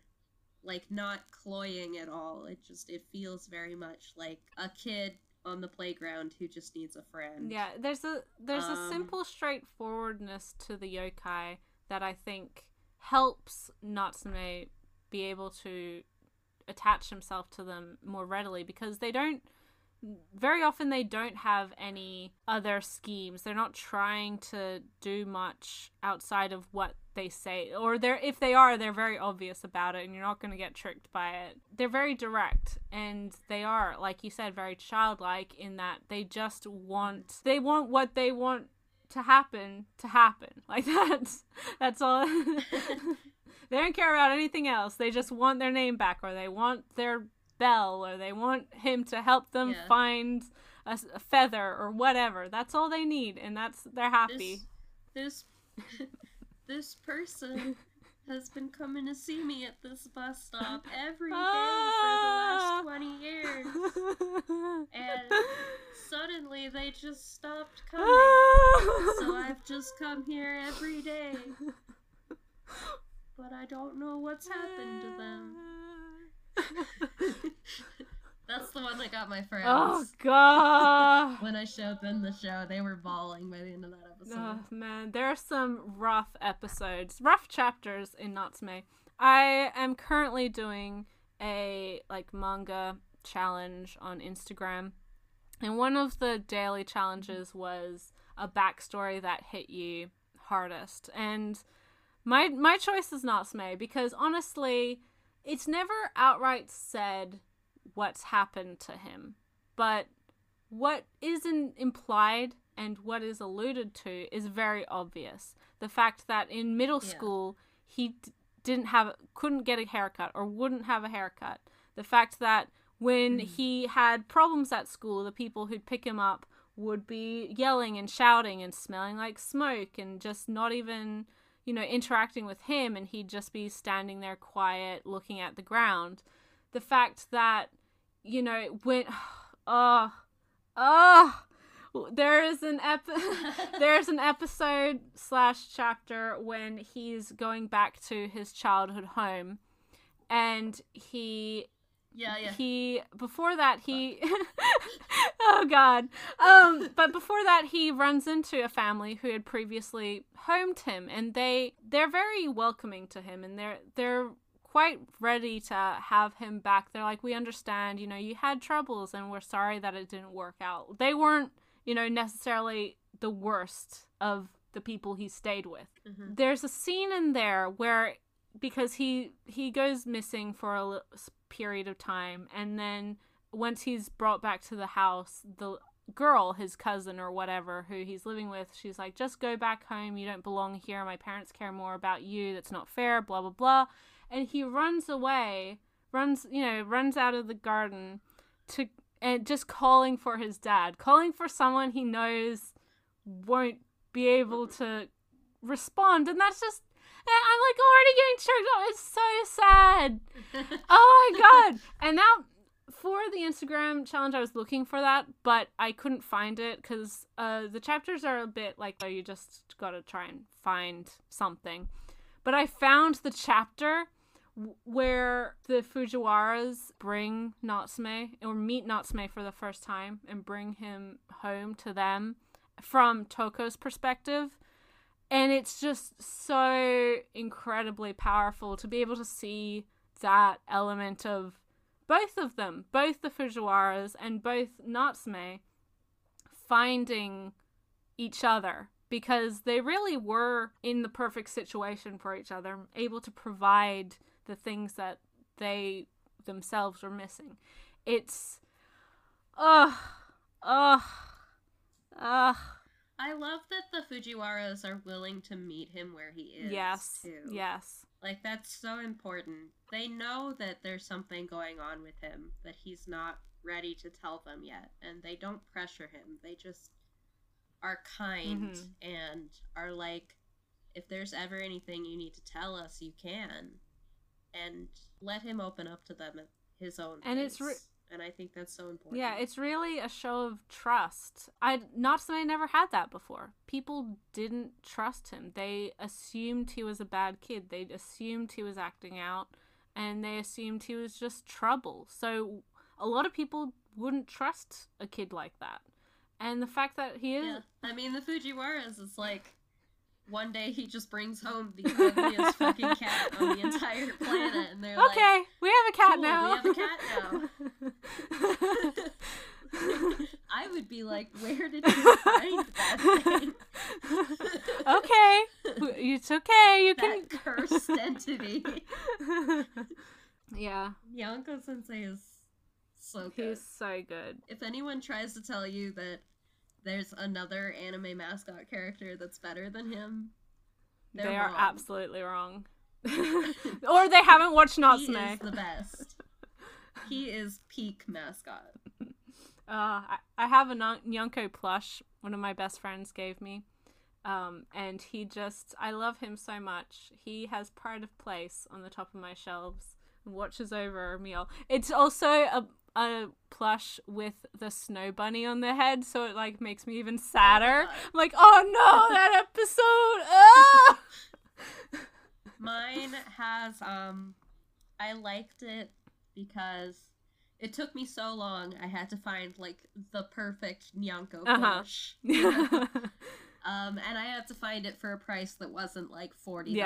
You know what I'm saying? So I found one at like this like hole in the wall, like used anime goods shop in Osaka, I think. And it was a pain hauling it home, but it was worth it. 'Cause it was, instead of his anime design, it was actually his manga design, which I thought was cool. Yeah. And then it has him wearing like a little kimono, like over his shoulders. And I thought that matched perfectly with my Natsume figure, which has him in a special kimono. So yeah. Happy endings to anime goods. Treasure That's hunt. the good thing about Natsume as well, though, because it is very popular in Japan. Not so much in the West, but out in Japan it's very popular. So it has popular. 6 anime seasons plus OVAs plus a film that came out. It has a bunch of merch, always merch coming out. Yes. And so if you've ever wanted anything with Nyanko Sensei's face on you can get it. It's available. You can get it. They made a teapot. That was really cute. What's cool about it too is that like every class I've been in, if I say I like Natsume Yujicho, there are always kids who are like, oh, I like that too. Like from elementary school 1st grade to middle school 3rd grade, I've like every single class, no matter the age of the kids, there have been kids in that class who are like, I love Natsume. So. Yeah, it's for everyone. My mother, she doesn't watch too much anime, but she's seen Natsume and it's probably her favorite. She just loves that show so much, and I knew she would because it's the type of thing she enjoys. And it's the type that you can show your grandma and say, Grandma, I know, because your grandma's like, I've heard you like those Chinese cartoons, and you're like, yeah, grandma, do you want to watch one? And you can show her this, and it's not going to be too weird or too violent or too sexual. It's just perfect. My grandma's too literate for that, but what is this witchcraft? All right. Number 1. So, number 1. Drum roll. It's Fruits Basket. Yay! It was always going to be Fruits Basket. There is nothing in my life other than Fruits Basket. Yeah, so with the new anime, my Twitter is basically just a Fruits Basket page at this point. I only talk about Fruits Basket, and I only ever want to talk about Fruits Basket. Yeah, it's, I've told this story before in various videos, but this was my first manga, not counting, like, Yu-Gi-Oh! When I was really little. Even though it was, like, written from right to left, I just thought that Yu-Gi-Oh! Was, like, a special kind of comic book. If you read from right to left, I didn't consciously know that it was from Japan, so it doesn't really count, I don't think. Yeah, like, the first manga that I knew was manga that I read was Fruits Basket and Plus Anima, which is a fine little series. Yeah, solid little shonen. Is that shonen? I think so. Yeah, it's very cute. It's about a little crow boy. Yeah. It's kind of like, and like a weird Animorphs-esque type of series. Yeah. I was gonna say Animorphs. I didn't want to, but I didn't say it. She said it. Yeah, it's cute, but needless to say, it did not stick with me the way that Fruits Basket did. Fruits Basket came to me during a very dark time in my life. I think that middle school is hard for anybody, but I was going through some stuff, and I think it's fair to say that Fruits Basket, and particularly the character arc of one of the main characters, Yuki, saved my life. Like, I don't know if I would be here without Fruits Basket, so there's no way that it would not be number 1 on my list. And The Heart of Thomas I have a similarly personal connection to, but yeah, it's like, that's why those are, like, cemented in spot number 1 and number 2, and then the other 3 are just like, let's just slot in any of my children, it's fine. But these 2 are like, no, these are my 2 favorite ones because I have very strong personal ties to them. But Fruits Basket, I think, like, honestly, every time I read it, it just gets better. Yeah. I think it's just a very, very well put together series. It's incredible that it exists because it's like, I've read Takaya's stuff. I haven't finished Twinkle Stars, so that's another one that's in my yeah, I need to read that American collection. I need to read that one too. It's up there. I'm wanting to finish it. So I can't give my opinions on Twinkle Stars, but I like Lise a lot. I liked the first episode, or the first 2 volumes of Twinkle Stars, and then I don't like anything that she's done before Fruits Basket. I don't like those with wings. I don't like Phantom Dream. To me, they're just mediocre shoujo from the 90s. Yeah. It's so weird to see her just so suddenly and so completely find her footing with Fruits Basket. And just, like, make this thing that's just, like, a masterpiece. And then say in interviews, like, I don't think I'm ever going to make anything that good ever again. You know what? You're probably right. Like, I like Lise a lot. I think it's cute. But it's like, Fruits Basket is it, honestly. That's your magnum opus. That's your heart and soul right there. You did it. It's such a weird phenomenon of a series. If you don't know the plot of the series, it's about a girl named Toru Honda who is being raised by a single mother, and when her mother dies in a car crash, she decides, well, she moves in with her grandfather, and then when her grandfather is gonna renovate the house or something, he's like, can you go stay with a friend for a few months? And instead of imposing on one of her literally two friends, Toru, bless her heart, decides that she is gonna be on her own one day, so it may as well start from today. So she buys a tent at the discount store and goes to live alone in the woods. Always the first choice. In the outskirts of Tokyo. And one day when she's exploring the area around her tent, she comes across a house and learns that this forest she's been trespassing on is in fact private property owned by a huge local estate, the Soma family, and particularly owned by Shigure Soma, who is the cousin of the most popular boy in school, Yuki. And various things happen. They find out that she's living in a tent in their woods, and they're like, look, you can stay in our place. We've got a spare room. Please don't do this to yourself. And she ends up living with Shigure, Yuki, and a hot-tempered third member of the family, Kyo, who literally crashes into the house at a point early in the series. And in doing so, she learns that the Soma family has a terrible secret. Certain members of the Soma family are possessed by the spirits of the Chinese zodiac. And when hugged by a person of the opposite sex, or when their bodies become weak or sick, they transform into their animal. So Yuki is the rat, Shigure is the dog, and Kyo is the cat who was left out of the zodiac. That sounds like a really wacky premise, but it gets deep from there, man. Yeah. It's all about abusive family dynamics. It's sort of a brutal takedown of the Japanese patriarchal family system and the Japanese nuclear family. It's about found family and how the people who really love you and who are really there for you are your real family.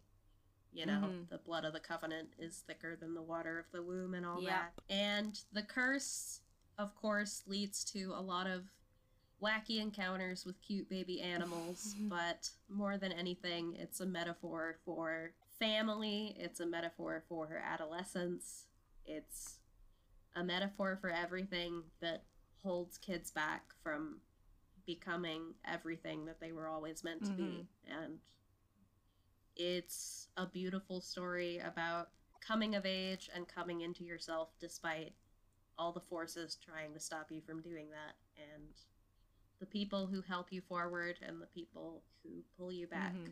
And it's great. It's great. I mean, it was the most popular manga in America for a long time. Quite a few years back when I was in middle and high school. And for good reason. It's great. Yeah. And you should watch the new season. Buy it from Yen Press and watch the new anime. Not so much the old anime. Though it's fine, but like comparatively it's nothing. I mean, if you're big on that Akitaro Daichi style of comedy, it's full of it. But maybe watch Kami-sama Kiss instead. I think his style fit that manga better. Or Bludgeoning Angel. Oh god, that show.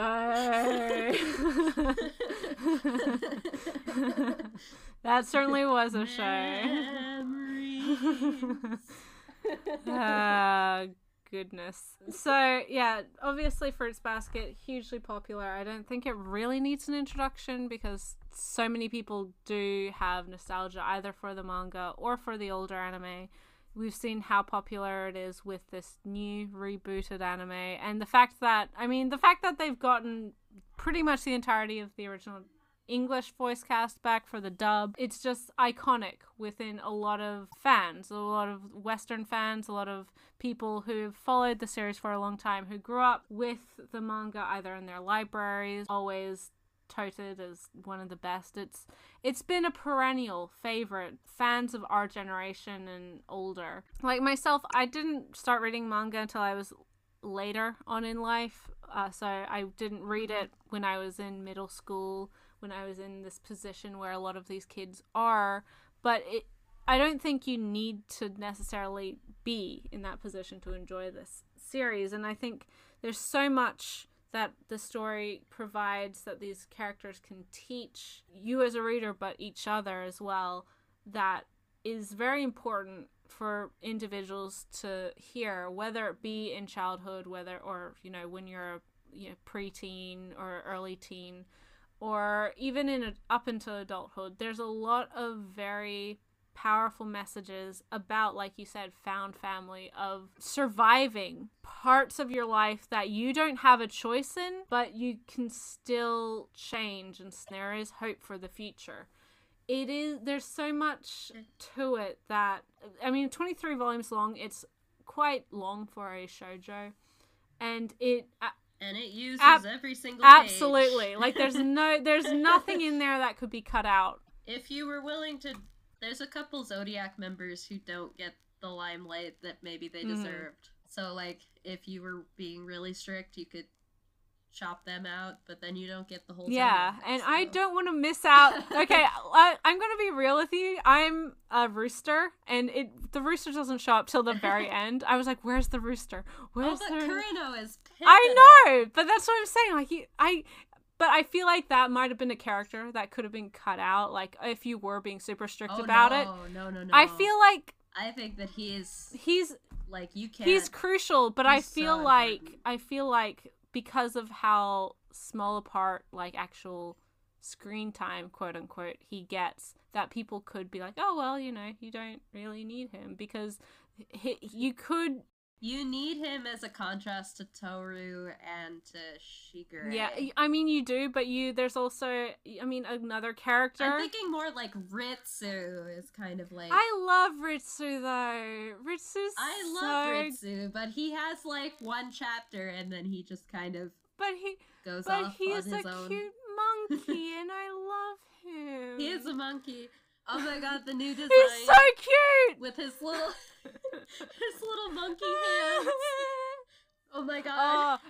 I can't wait for that little monkey hand fan service. I desperately little monkey hand, little monkey foot, little monkey nose. His little monkey feet. I love it. His little monkey tail. I love it so much. And the tiger, little tiger paws, her little tiger, little sheep, I just want to kiss them and cuddle them. Oh, they're so cute. They're so cute. I'm like, to clarify, in the original manga, none of the animals are drawn with toes, and me and G are both extremely passionate about the anime's extremely important inclusion of baby toes, little animal toes. In particular, Yuki's little rat toes are so important to me. He's such a sassy little adorable rat. I love him. Oh. He's never had little toes before. Rats? Okay. Rats' little, like, hands are the ultimate charm point. They actually are. They're adorable. I love rats. If they're wild rats, I don't want them in my house, but pet rats are amazing. I love them. Rodents are great. They're so cute. But, like, rats, mice, hamsters, guinea pigs all have the most adorable little hands. So cute. And when they put their little hands on your hand, that is equivalent to meeting God. I personally have never had a rodent. My mother does not approve of rodent pets in Australia. Aww. In Australia, she likes them, but she doesn't want them to like get out and have babies, right? Because they're a pest. And they yeah. We have an entire prairie dog town, like in my parents' backyard, and they carry the plague, so I can relate. Yeah, no, we had a rat in our house earlier this year. We tried so many things. Oof. We tried so many things to catch it. We finally killed it.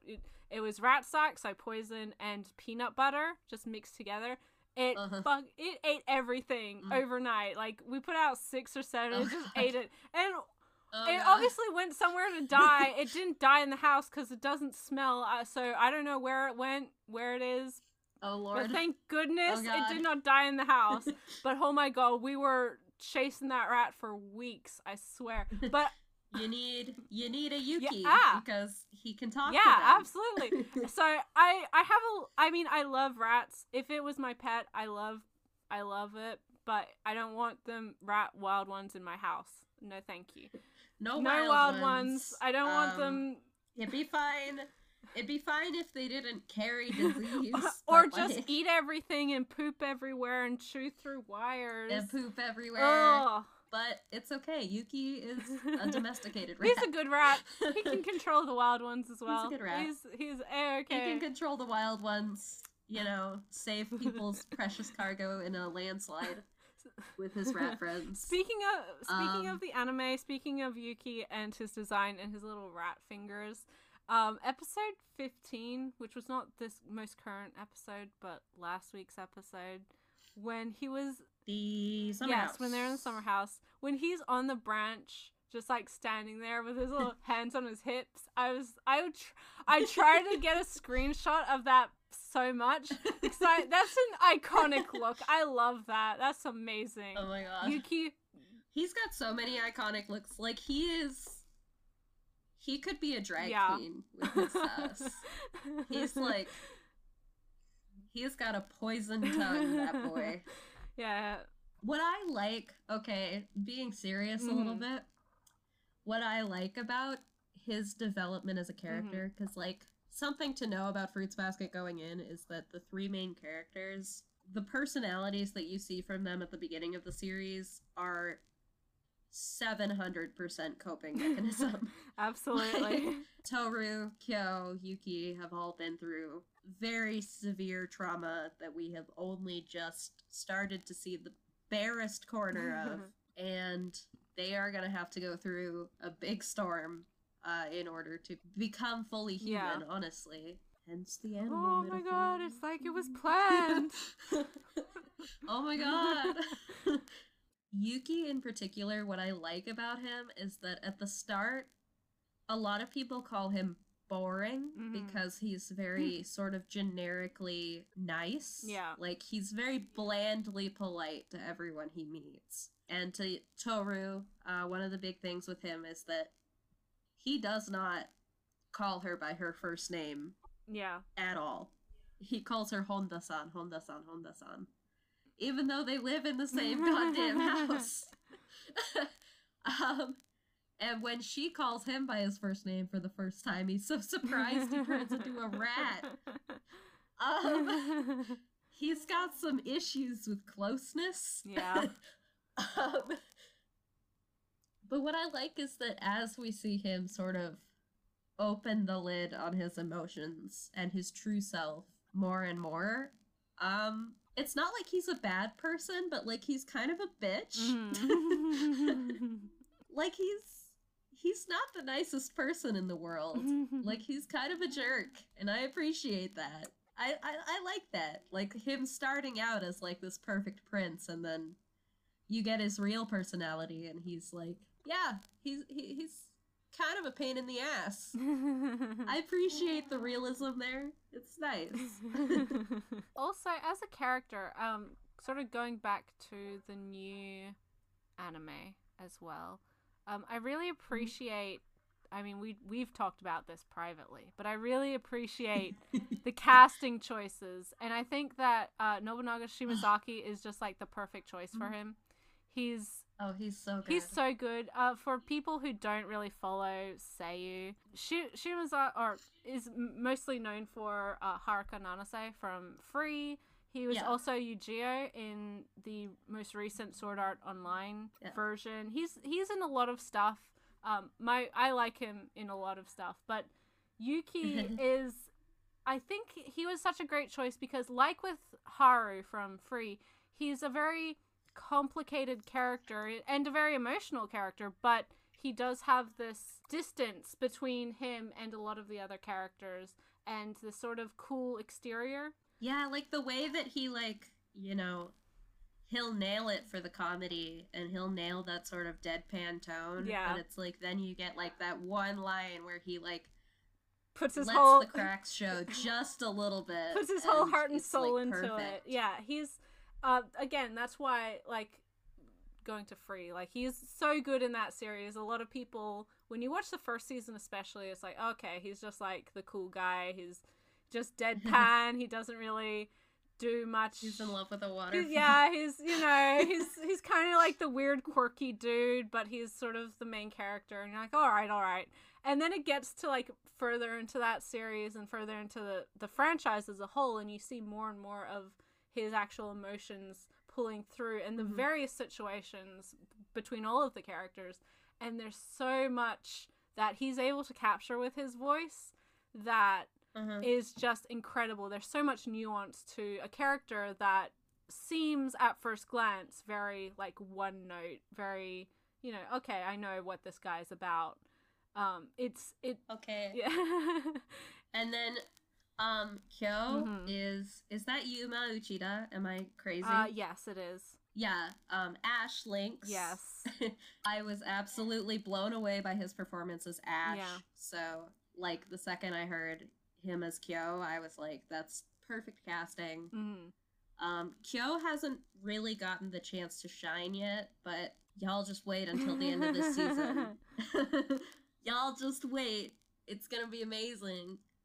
Yeah, he's great. And again, so much versatility with his voice, so much that can be captured. He's also currently, for people who follow, like, anime as it comes out, he's in Given. He's one of the main characters in Given. I think he was one of the main characters in I Want to Eat Your Pancreas as well, that film. So all of these actors have done a lot. They're very well established, say, and I'm glad that they were able to find people to so perfectly capture the character of these characters. My god, I could talk about all of them. Like, Megumi Han did so good as Momiji. My girl, I love her. 14, was it? Yeah. She, like, you could almost hear her, like, choking up in the booth. She was doing such a good job. Like, she gets so into her roles, and you can see her, like, talking about it so passionately on Twitter after every episode. Yeah. She was gone. Yeah. If you don't know. And so that's her big role. After every episode of Hunter x Hunter 2011, you know, when she was gone, she would do the same thing, and you can see how much her characters mean to her. And, like, when she tweeted about, like, after 3 years of Hunter x Hunter, like, every single week going to the same building, she was just like, I was just crying, thinking that next week I won't go back. Yeah. She's so good. I love that she's, like, I was expecting her to basically do Gon's voice for Momiji, but I feel like she's found a unique timbre for him that works really well, because they are obviously very different characters. Yeah. Very. It's, you know, they're both, like, cute little boy characters, but, like, Gon's, like, the shonen protagonist who's always shouting, and Momiji is, like, this very effeminate little half German boy. So bunny rabbit, little bunny, little bun. And then Takahiro Sakurai as Ayame. Oh, he's so good. So good. So different from the approach that they took in the first anime, but, like, just as good. Like, he's so good.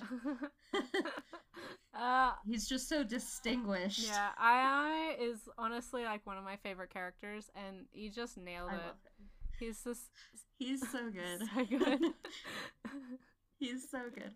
Oh my gosh. I was like, at the Summer House episode, they were like, you know, Shigure is like, we need someone to liven up this place. I know, let's call Aya. And they're like, no. If you do that, I will kill you. And I'm like here in the audience, like, yeah, let's call Aya. Heck yeah, let's make this a party.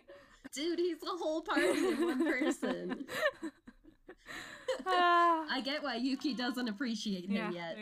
Because honestly, when I was Yuki's age, I didn't appreciate that kind of person either. And I thought Ayame was annoying, but now I'm like, you have learned. Heck yeah, let's call Aya.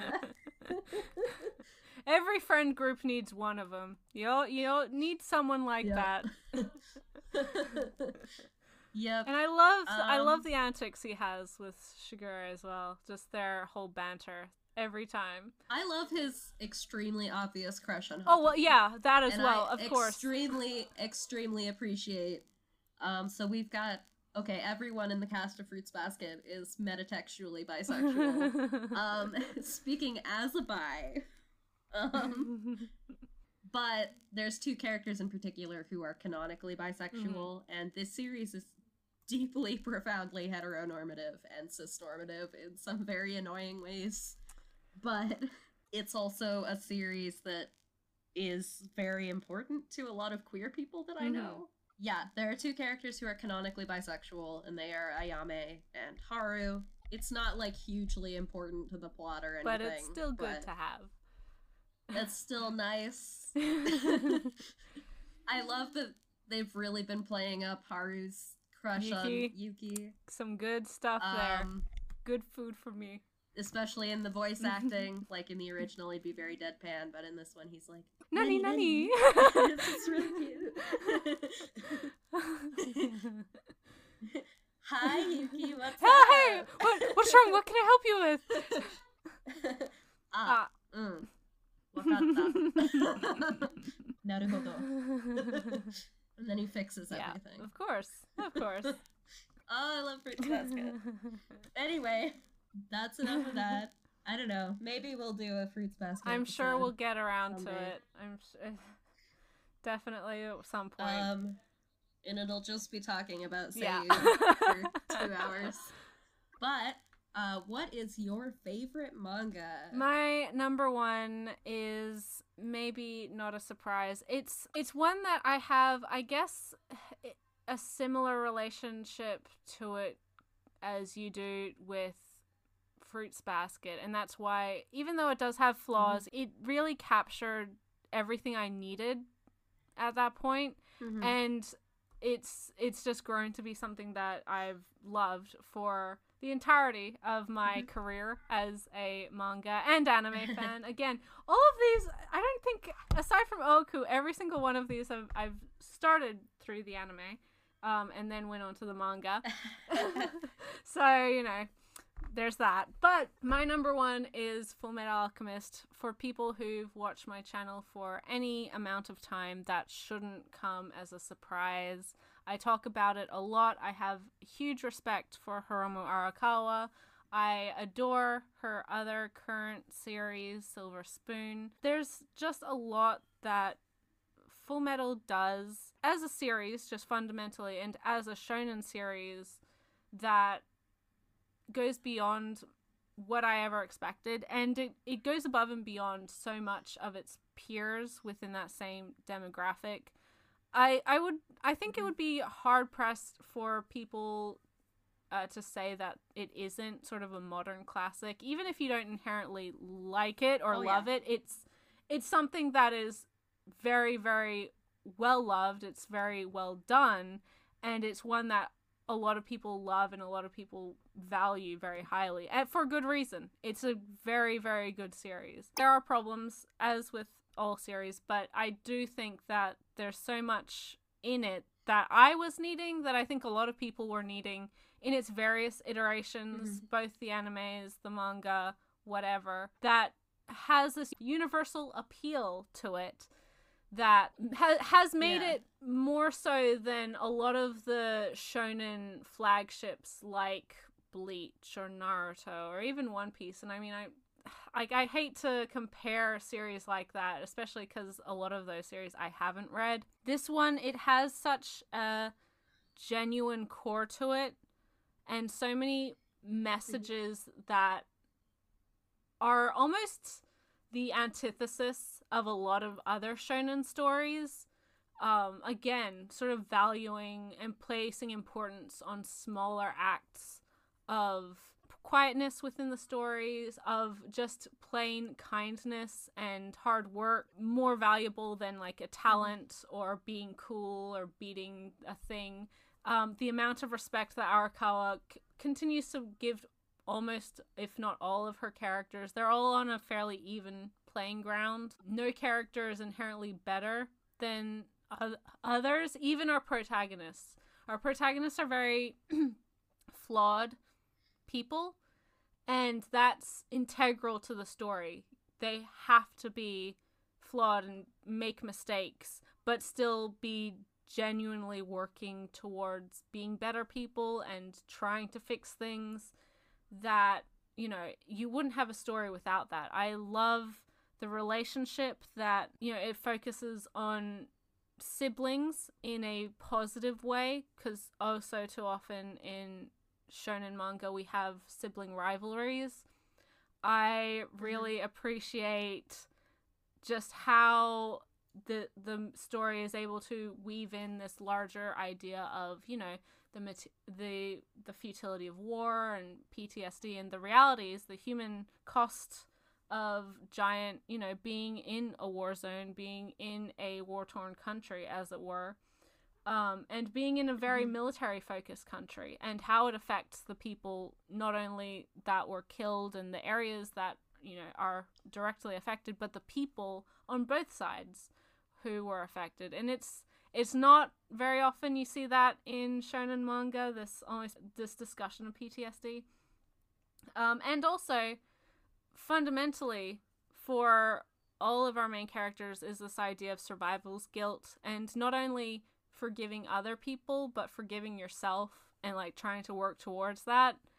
And yeah, like, I really, there's a lot of things, I've said this before with, I have a bias to female written shonen because women can write women well, and Arakawa is no different. Her cast of characters, of girls, of women, are wonderful, amazing, diverse, and all have their own motivations to do things outside of our protagonists, which is great. Olivia can step on me. She is pretty incredible. But just the fact that, you know, our main, like, I guess, female love interest being Winry, the fact that she's a gearhead, that she's an engineer and interested in medicine and, you know, very, very smart, outside of just being like, oh, I'm pretty and, you know, I'll be waiting for you. Like, she has her own life and she cares about... I guess she is kind of like the healer. Yeah, but like, not. She's the healer in, like, okay, the fundamental sense, but at the same time, she's like, I'm not gonna wait around for you guys. I've got a career in Rush Valley. I'm doing my own thing. I got my own stuff I want to do. If you guys want to pop in, say hi, that'll be great. Try not to get yourself killed, and it'll be all good. What I like is just, like, the variety that you see female soldiers, you see housewives, you see, like, you know, Granny Pinako or whatever, and then you have Winry, who's, like, into engineering, Hawkeye, who's, like, this hardened soldier, Olivier, who's this, like, crazy general, who can step on me any day. Izumi is incredible. She's definitely someone who I prefer her arc in the 2003 anime personally, and for me, like, her character, like, it overlaps, like, I forget which parts are in the anime and which parts are in the manga, but Izumi's really great. Yeah. And also, Trisha, their mother, Edward and Alphonse's mother, is sort of the catalyst to this whole story. Like, it's heartbreaking to me that this whole thing, like, this whole story really started because two kids missed their mother. Like, they were grieving and they didn't have that opportunity to grieve properly, and so they made a fairly childish mistake that had very serious consequences. And now, from that, you know, they actually learnt their lesson. They're not trying to do that again. Oh, we failed this time, but we can still bring her back. No, they know that that's impossible. And now they're just trying to rectify their mistake and try to fix and pay back the people and help themselves to get back to the point that they were at. and to go beyond it, because it's like grief is such a huge part of Full Metal. Like, it's not inherently obvious, but there's a lot of points where death and acceptance of death and moving past it, and survivors, you know, the people you leave behind, having to rationalize and deal with that, it's not done in a lot of series well. Definitely not done in a lot of shonen well, where usually someone will die and they'll be back in 3 volumes. It's like, oh, don't worry, I'm dead. Oh I'm God. not dead, I'm alive. Tokyo Ghoul and its revolving door of mysterious disappearances. Yeah, there's a levity to Full Metal Alchemist that I think a lot of other shonen lacks, and a lot of shonen that I enjoy lacks this, but it's something that is such an integral part of life. Like, as a person, as someone who's living, you will never be able to completely avoid death in your life. That's impossible.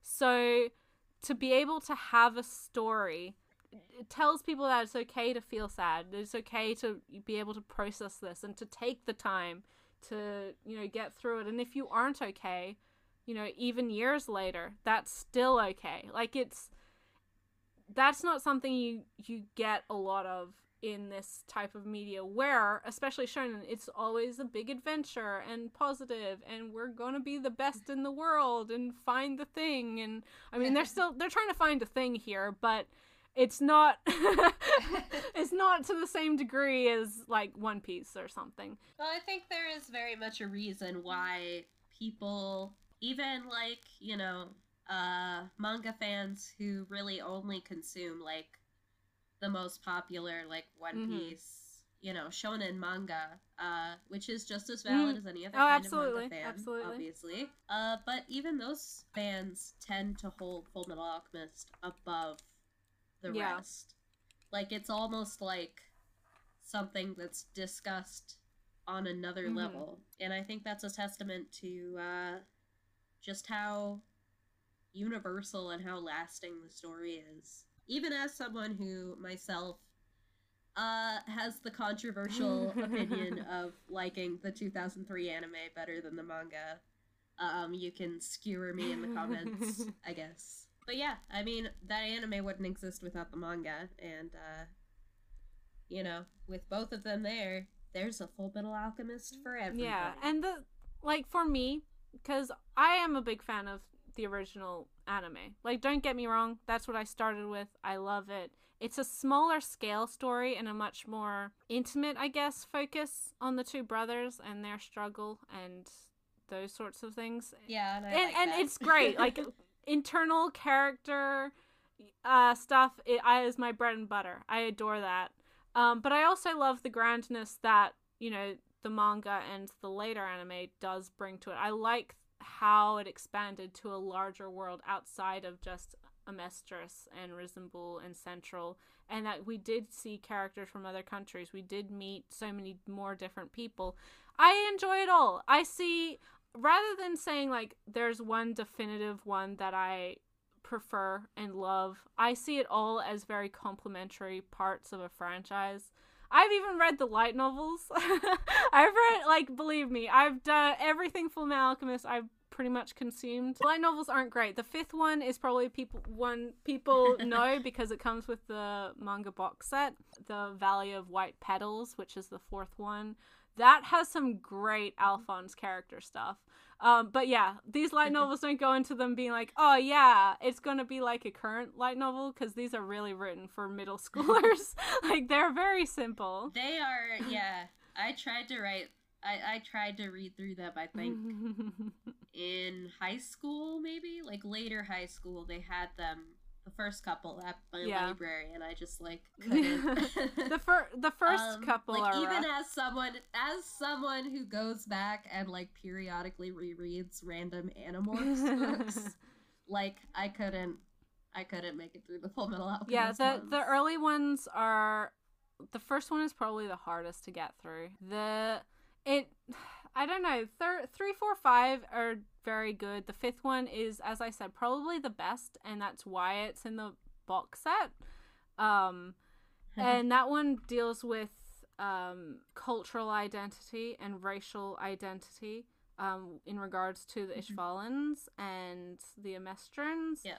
And it's really interesting how they do that. As I said, the fourth one is very Alphonse focused, which I love him, so that was a plus for me. I can't remember the third one, but I enjoyed it for what it was. But yeah, it's not like high literature. These are definitely written for like 10 to 12-year-olds,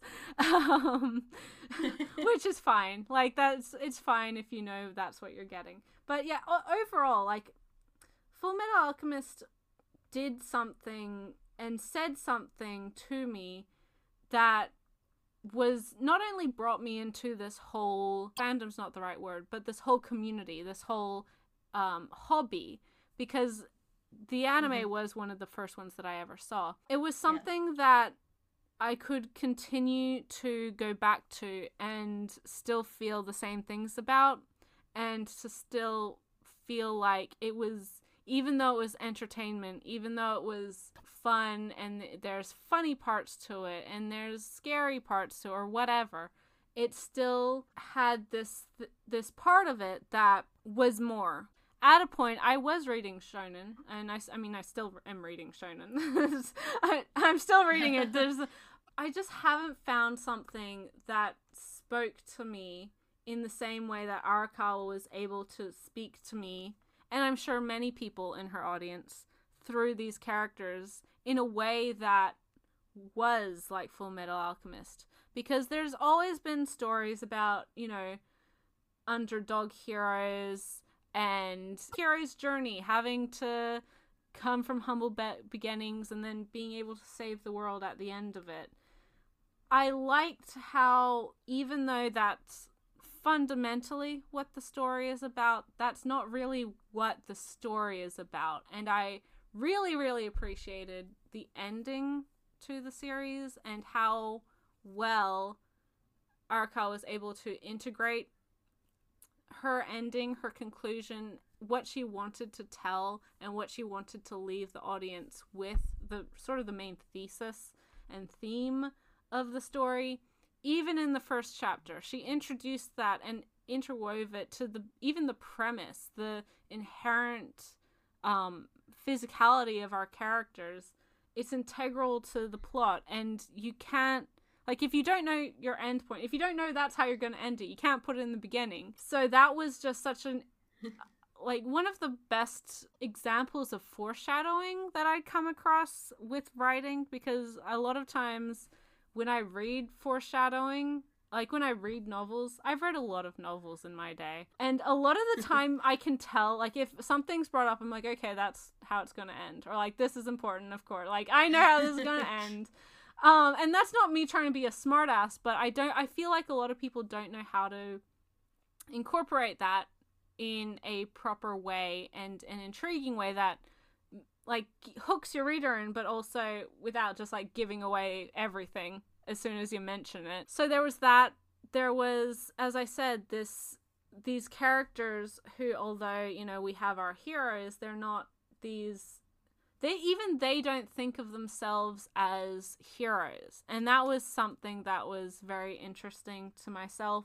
And it made it more appealing to be reading about these characters, because they do see themselves as, if not normal, then just regular people, not inherently better or worse than anyone else. Even regardless of, like, their self-perception, it's just the fact that they really do, they feel like kids. They feel like a 15-year-old and a 14-year-old kid who just got sort of caught up in stuff that's way, way over their heads. Yeah. And, like, they're amazing. Like, Edward's a genius. Alphonse is this crazy empath. But it's like, they're kids. And it feels that way. And they struggle because of that. Sure, they have the abilities to do things other people can't. But it doesn't mean it doesn't have a toll on them. It doesn't mean it doesn't affect them. And when they're confronted with that, they react in very appropriate ways to their age, to their situation, to their prior experience. It's like, no, I'm not. I'm an adult. Okay. Shut up, brat. Okay, small child, you go sit over there. So yeah, I've said this before. Fullmetal Alchemist is absolutely a super important series to me. Very much one of my favorite, if not my favorite series. It's one that, again, I think most people can read or watch the anime, although that's a little bit harder now because Aniplex owns the license. But I think both versions are streaming on Netflix. The old one is, definitely. I think the newer one is too. And Viz is putting out Viz has 3 million different releases of the manga, so take your pick of which one you want to collect, dependent on your budget. So there's a lot of options for Fullmetal, and it's one that, again, you can understand why so many people love this series, why it's stayed as popular as it has. It's been 10 years since the Brotherhood anime started. Oh, yeah. I was in high school when that was starting, which is crazy. Me too. And obviously the manga was even before that, but for a story to stay so grounded within the culture, just the otaku culture, this Western fandom, and be so well respected and highly regarded, obviously there's something there. And yeah, for me, it was one that was not only important for various reasons in my life and for various things that I was searching for in media. It's just a solid show. It's one that I think a lot of people can gain a lot from. Whether it be the same things I got from it, it doesn't matter. There's a lot to parse out of that series. Yep. So both of our number ones go back to our very roots as baby anime fans, and are very close to our hearts, I think we can say. Yeah. And both wildly popular. Which is kind of interesting. It's like we go through various levels of popularity in our lists and then end up with something that is universal. And we would love to hear from you guys what your favorite manga is as well, if you've ever been as deeply affected as we were by our number ones, or, whatever you feel like telling us. We would love to hear in the comments below. Yeah, send us your lists, because it's really interesting to see just how many different series appeal to different people, and the crossover, the differences. There's a lot. Ray and I have very similar, I would say, opinions on things and tastes, and so we were able to talk a lot about all of these series, although our lists aren't, don't really have any crossover. It's like one title on each of our lists that the other hadn't had familiarity with. We're the same person. But as similar as we are, our top fives were very different. And that's, that's great. I don't want to be talking to someone who's just like, yep, I have the same thing for the same reasons, and this is why. I suggested this topic as the start primarily to sort of so you guys could get a feel for our rapport and our tastes and how we like to talk about manga, but also because I had a feeling that, even though a lot of times when we're talking, it's like, oh, you like that? I love that too. I had a feeling when we actually sat down and thought about what pieces of art really truly moved us, we would get to pretty different lists, and that turned out to be the case. Yeah, absolutely. It's been very good. Always a plus. But thank you guys so much for listening. As I mentioned in the beginning, we are hoping to make this a monthly thing, and going forward, hopefully, schedule should be that it's posted on the third Saturday of the month. That didn't work out for us this month, we had technical difficulties the first time, and then unfortunately Ray Okay, so got second attempt. This is take two. This is take two, and somehow we said it was going to be shorter, it's not. And it's longer than the first It's way time longer. we did it. So if you've made it this far, you're a hero. Thank you for listening to us. We probably won't be talking about 10 different manga titles at once in future episodes, so that should help with the length, I think. But it's our grand debut. Might as well do it with a bang. Start it in such a grand way, and in a way that is unfortunately very inherently usual to my channel and my videos. So it should be going forward the third Saturday of the month. As we said, we had difficulties, then Ray got sick, so there's gonna be issues. So apologies in advance, but hopefully this was interesting to you guys. Hopefully it gave you a little bit of insight to who we are and what we enjoy and what we like to talk about. And we have kind of we have some ideas, I guess, going forward, but certainly if you guys have anything you would like to hear from us, put that in the comments as well. We will take anything into consideration. That is exactly what I was going to say. Wow. We are the same person. Two people sharing the same brain. Just that's how this is gonna be going forward. But yeah, again, let us know if there's a particular series you want us to talk about, whether there's a particular theme or genre you want us to talk about. We have a lot of ideas, and we do want to make this a little bit more of a discussion podcast, looking at things in a more critical way. Kind of like I don't know.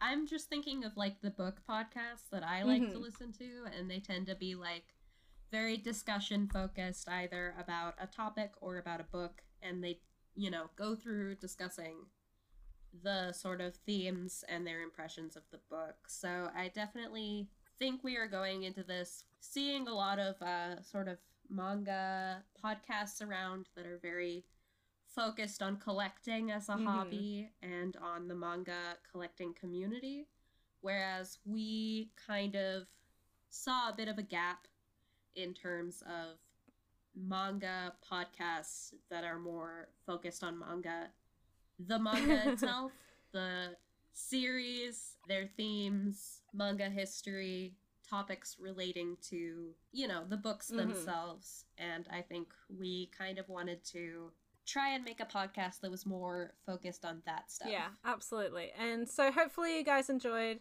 Let us know your thoughts. Next episode, we don't know what the theme is, but hopefully I'll be able to announce that as well next month. So if you're interested, you can keep an eye out for it. As always, in my videos, I will have my social media down below, so you can contact me either through Twitter, Instagram, whatever you like. I'll also put Ray's various social medias down there. Please subscribe to her channel. She is a wonderful, wonderful creator. She doesn't regularly upload as much as I do, but every time she does, it is amazing, and I learn something, and it's wonderful. So please support her. Thank you. Do you have anything else to say, Ray, before I sign off? Let me know in the comments if you are as passionate about animal toes as I am. And me. And G. As we've already said, 2 people, 1 brain. And I will talk to you guys next month. Thank you guys so much for watching. I am Simply G, joined by my always lovely co-host, Ray from Whimsical Pictures, and we will see you in the next podcast. Bye till then. Bye for now. To get through I don't know, 3, 4, 5 are very good. The 5th one is, as I said, probably the best, and that's why it's in the box set. And that one deals with cultural identity and racial identity in regards to the Ishvalans and the Amestrans. Yeah. And it's really interesting how they do that. As I said, the 4th one is very Alphonse focused, which I love him, so that was a plus for me. I can't remember the third one, but I enjoyed it for what it was. But yeah, it's not like high literature. These are definitely written for like 10 to 12-year-olds, which is fine. Like, it's fine if you know that's what you're getting. But yeah, overall, like, Full Metal Alchemist did something and said something to me that was not only brought me into this whole fandom's not the right word, but this whole community, this whole hobby, because the anime was one of the first ones that I ever saw. It was something that I could continue to go back to and still feel the same things about, and to still feel like it was, even though it was entertainment, even though it was fun and there's funny parts to it and there's scary parts to it or whatever, it still had this part of it that was more. At a point, I was reading shonen, and I mean, I still am reading shonen. I'm still reading it. I just haven't found something that spoke to me in the same way that Arakawa was able to speak to me, and I'm sure many people in her audience, through these characters in a way that was like Full Metal Alchemist. Because there's always been stories about, you know, underdog heroes and hero's journey, having to come from humble beginnings and then being able to save the world at the end of it. I liked how, even though that's fundamentally what the story is about, that's not really what the story is about. And I really, really appreciated the ending to the series and how well Arakawa was able to integrate her ending, her conclusion, what she wanted to tell and what she wanted to leave the audience with, the sort of the main thesis and theme of the story. Even in the first chapter, she introduced that and interwove it to even the premise, the inherent physicality of our characters. It's integral to the plot, and you can't, like, if you don't know your end point, if you don't know that's how you're going to end it, you can't put it in the beginning. So that was just such an like one of the best examples of foreshadowing that I'd come across with writing, because a lot of times when I read foreshadowing, like when I read novels, I've read a lot of novels in my day, and a lot of the time I can tell, like, if something's brought up, I'm like, okay, that's how it's gonna end, or like, this is important, of course, like, I know how this is gonna end. And that's not me trying to be a smartass, but I feel like a lot of people don't know how to incorporate that in a proper way and an intriguing way that like hooks your reader in, but also without just like giving away everything as soon as you mention it. So there was that.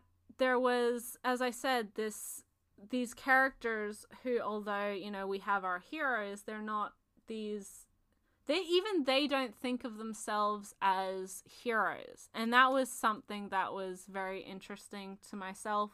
And it made it more appealing to be reading about these characters, because they do see themselves as, if not normal, then just regular people, not inherently better or worse than anyone else. Even regardless of, like, their self-perception, it's just the fact that they really do, they feel like kids. They feel like a 15-year-old and a 14-year-old kid who just got sort of caught up in stuff that's way, way over their heads. Yeah. And, like, they're amazing. Like, Edward's a genius. Alphonse is this crazy empath. But it's like, they're kids. And it feels that way. And they struggle because of that. Sure, they have the abilities to do things other people can't. But it doesn't mean it doesn't have a toll on them. It doesn't mean it doesn't affect them. And when they're confronted with that, they react in very appropriate ways to their age, to their situation, to their prior experience. It's like, no, I'm not. I'm an adult. Okay. Shut up, brat. Okay, small child, you go sit over there.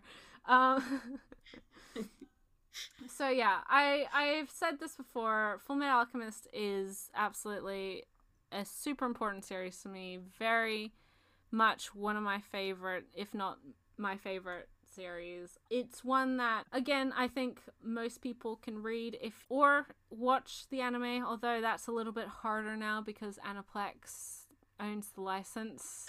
But I think both versions are streaming on Netflix.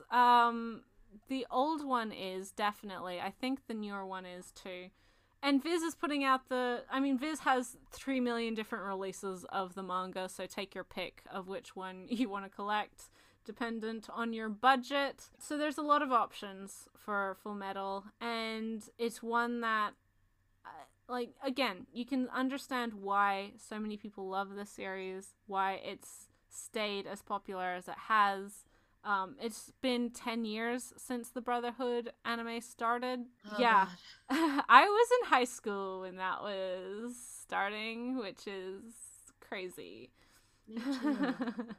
And obviously the manga was even before that, but for a story to stay so grounded within the culture, just the otaku culture, this Western fandom, and be so well respected and highly regarded, obviously there's something there. And yeah, for me, it was one that was not only important for various reasons in my life and for various things that I was searching for in media. It's just a solid show. It's one that I think a lot of people can gain a lot from. Whether it be the same things I got from it, it doesn't matter. There's a lot to parse out of that series. Yep. So both of our number ones go back to our very roots as baby anime fans, and are very close to our hearts, I think we can say. Yeah. And both wildly popular. Which is kind of interesting. It's like we go through various levels of popularity in our lists and then end up with something that is universal. And we would love to hear from you guys what your favorite manga is as well, if you've ever been as deeply affected as we were by our number ones, or, whatever you feel like telling us. We would love to hear in the comments below. Yeah, send us your lists, because it's really interesting to see just how many different series appeal to different people, and the crossover, the differences.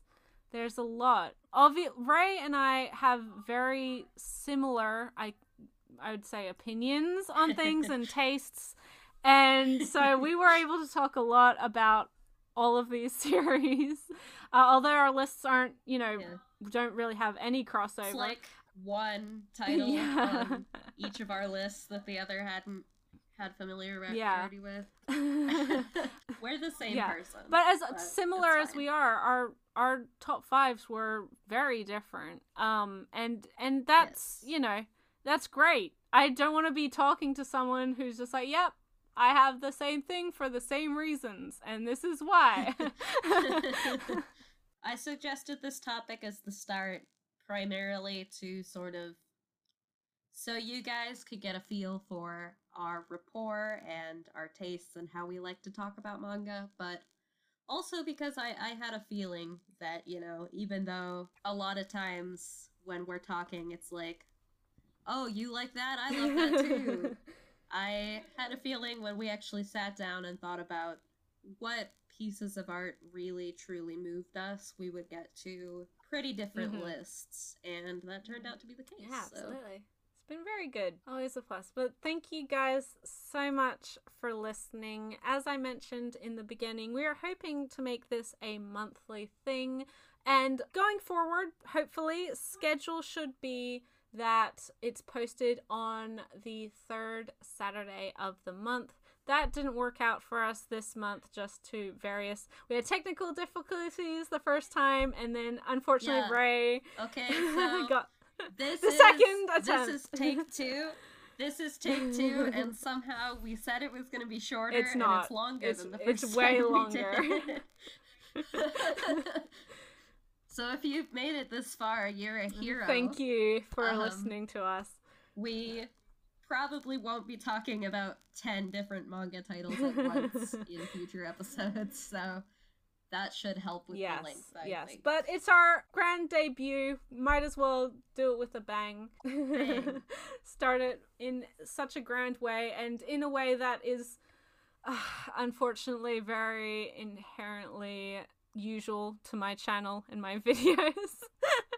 So it should be going forward the third Saturday of the month. As we said, we had difficulties, then Ray got sick, so there's gonna be issues. So apologies in advance, but hopefully this was interesting to you guys.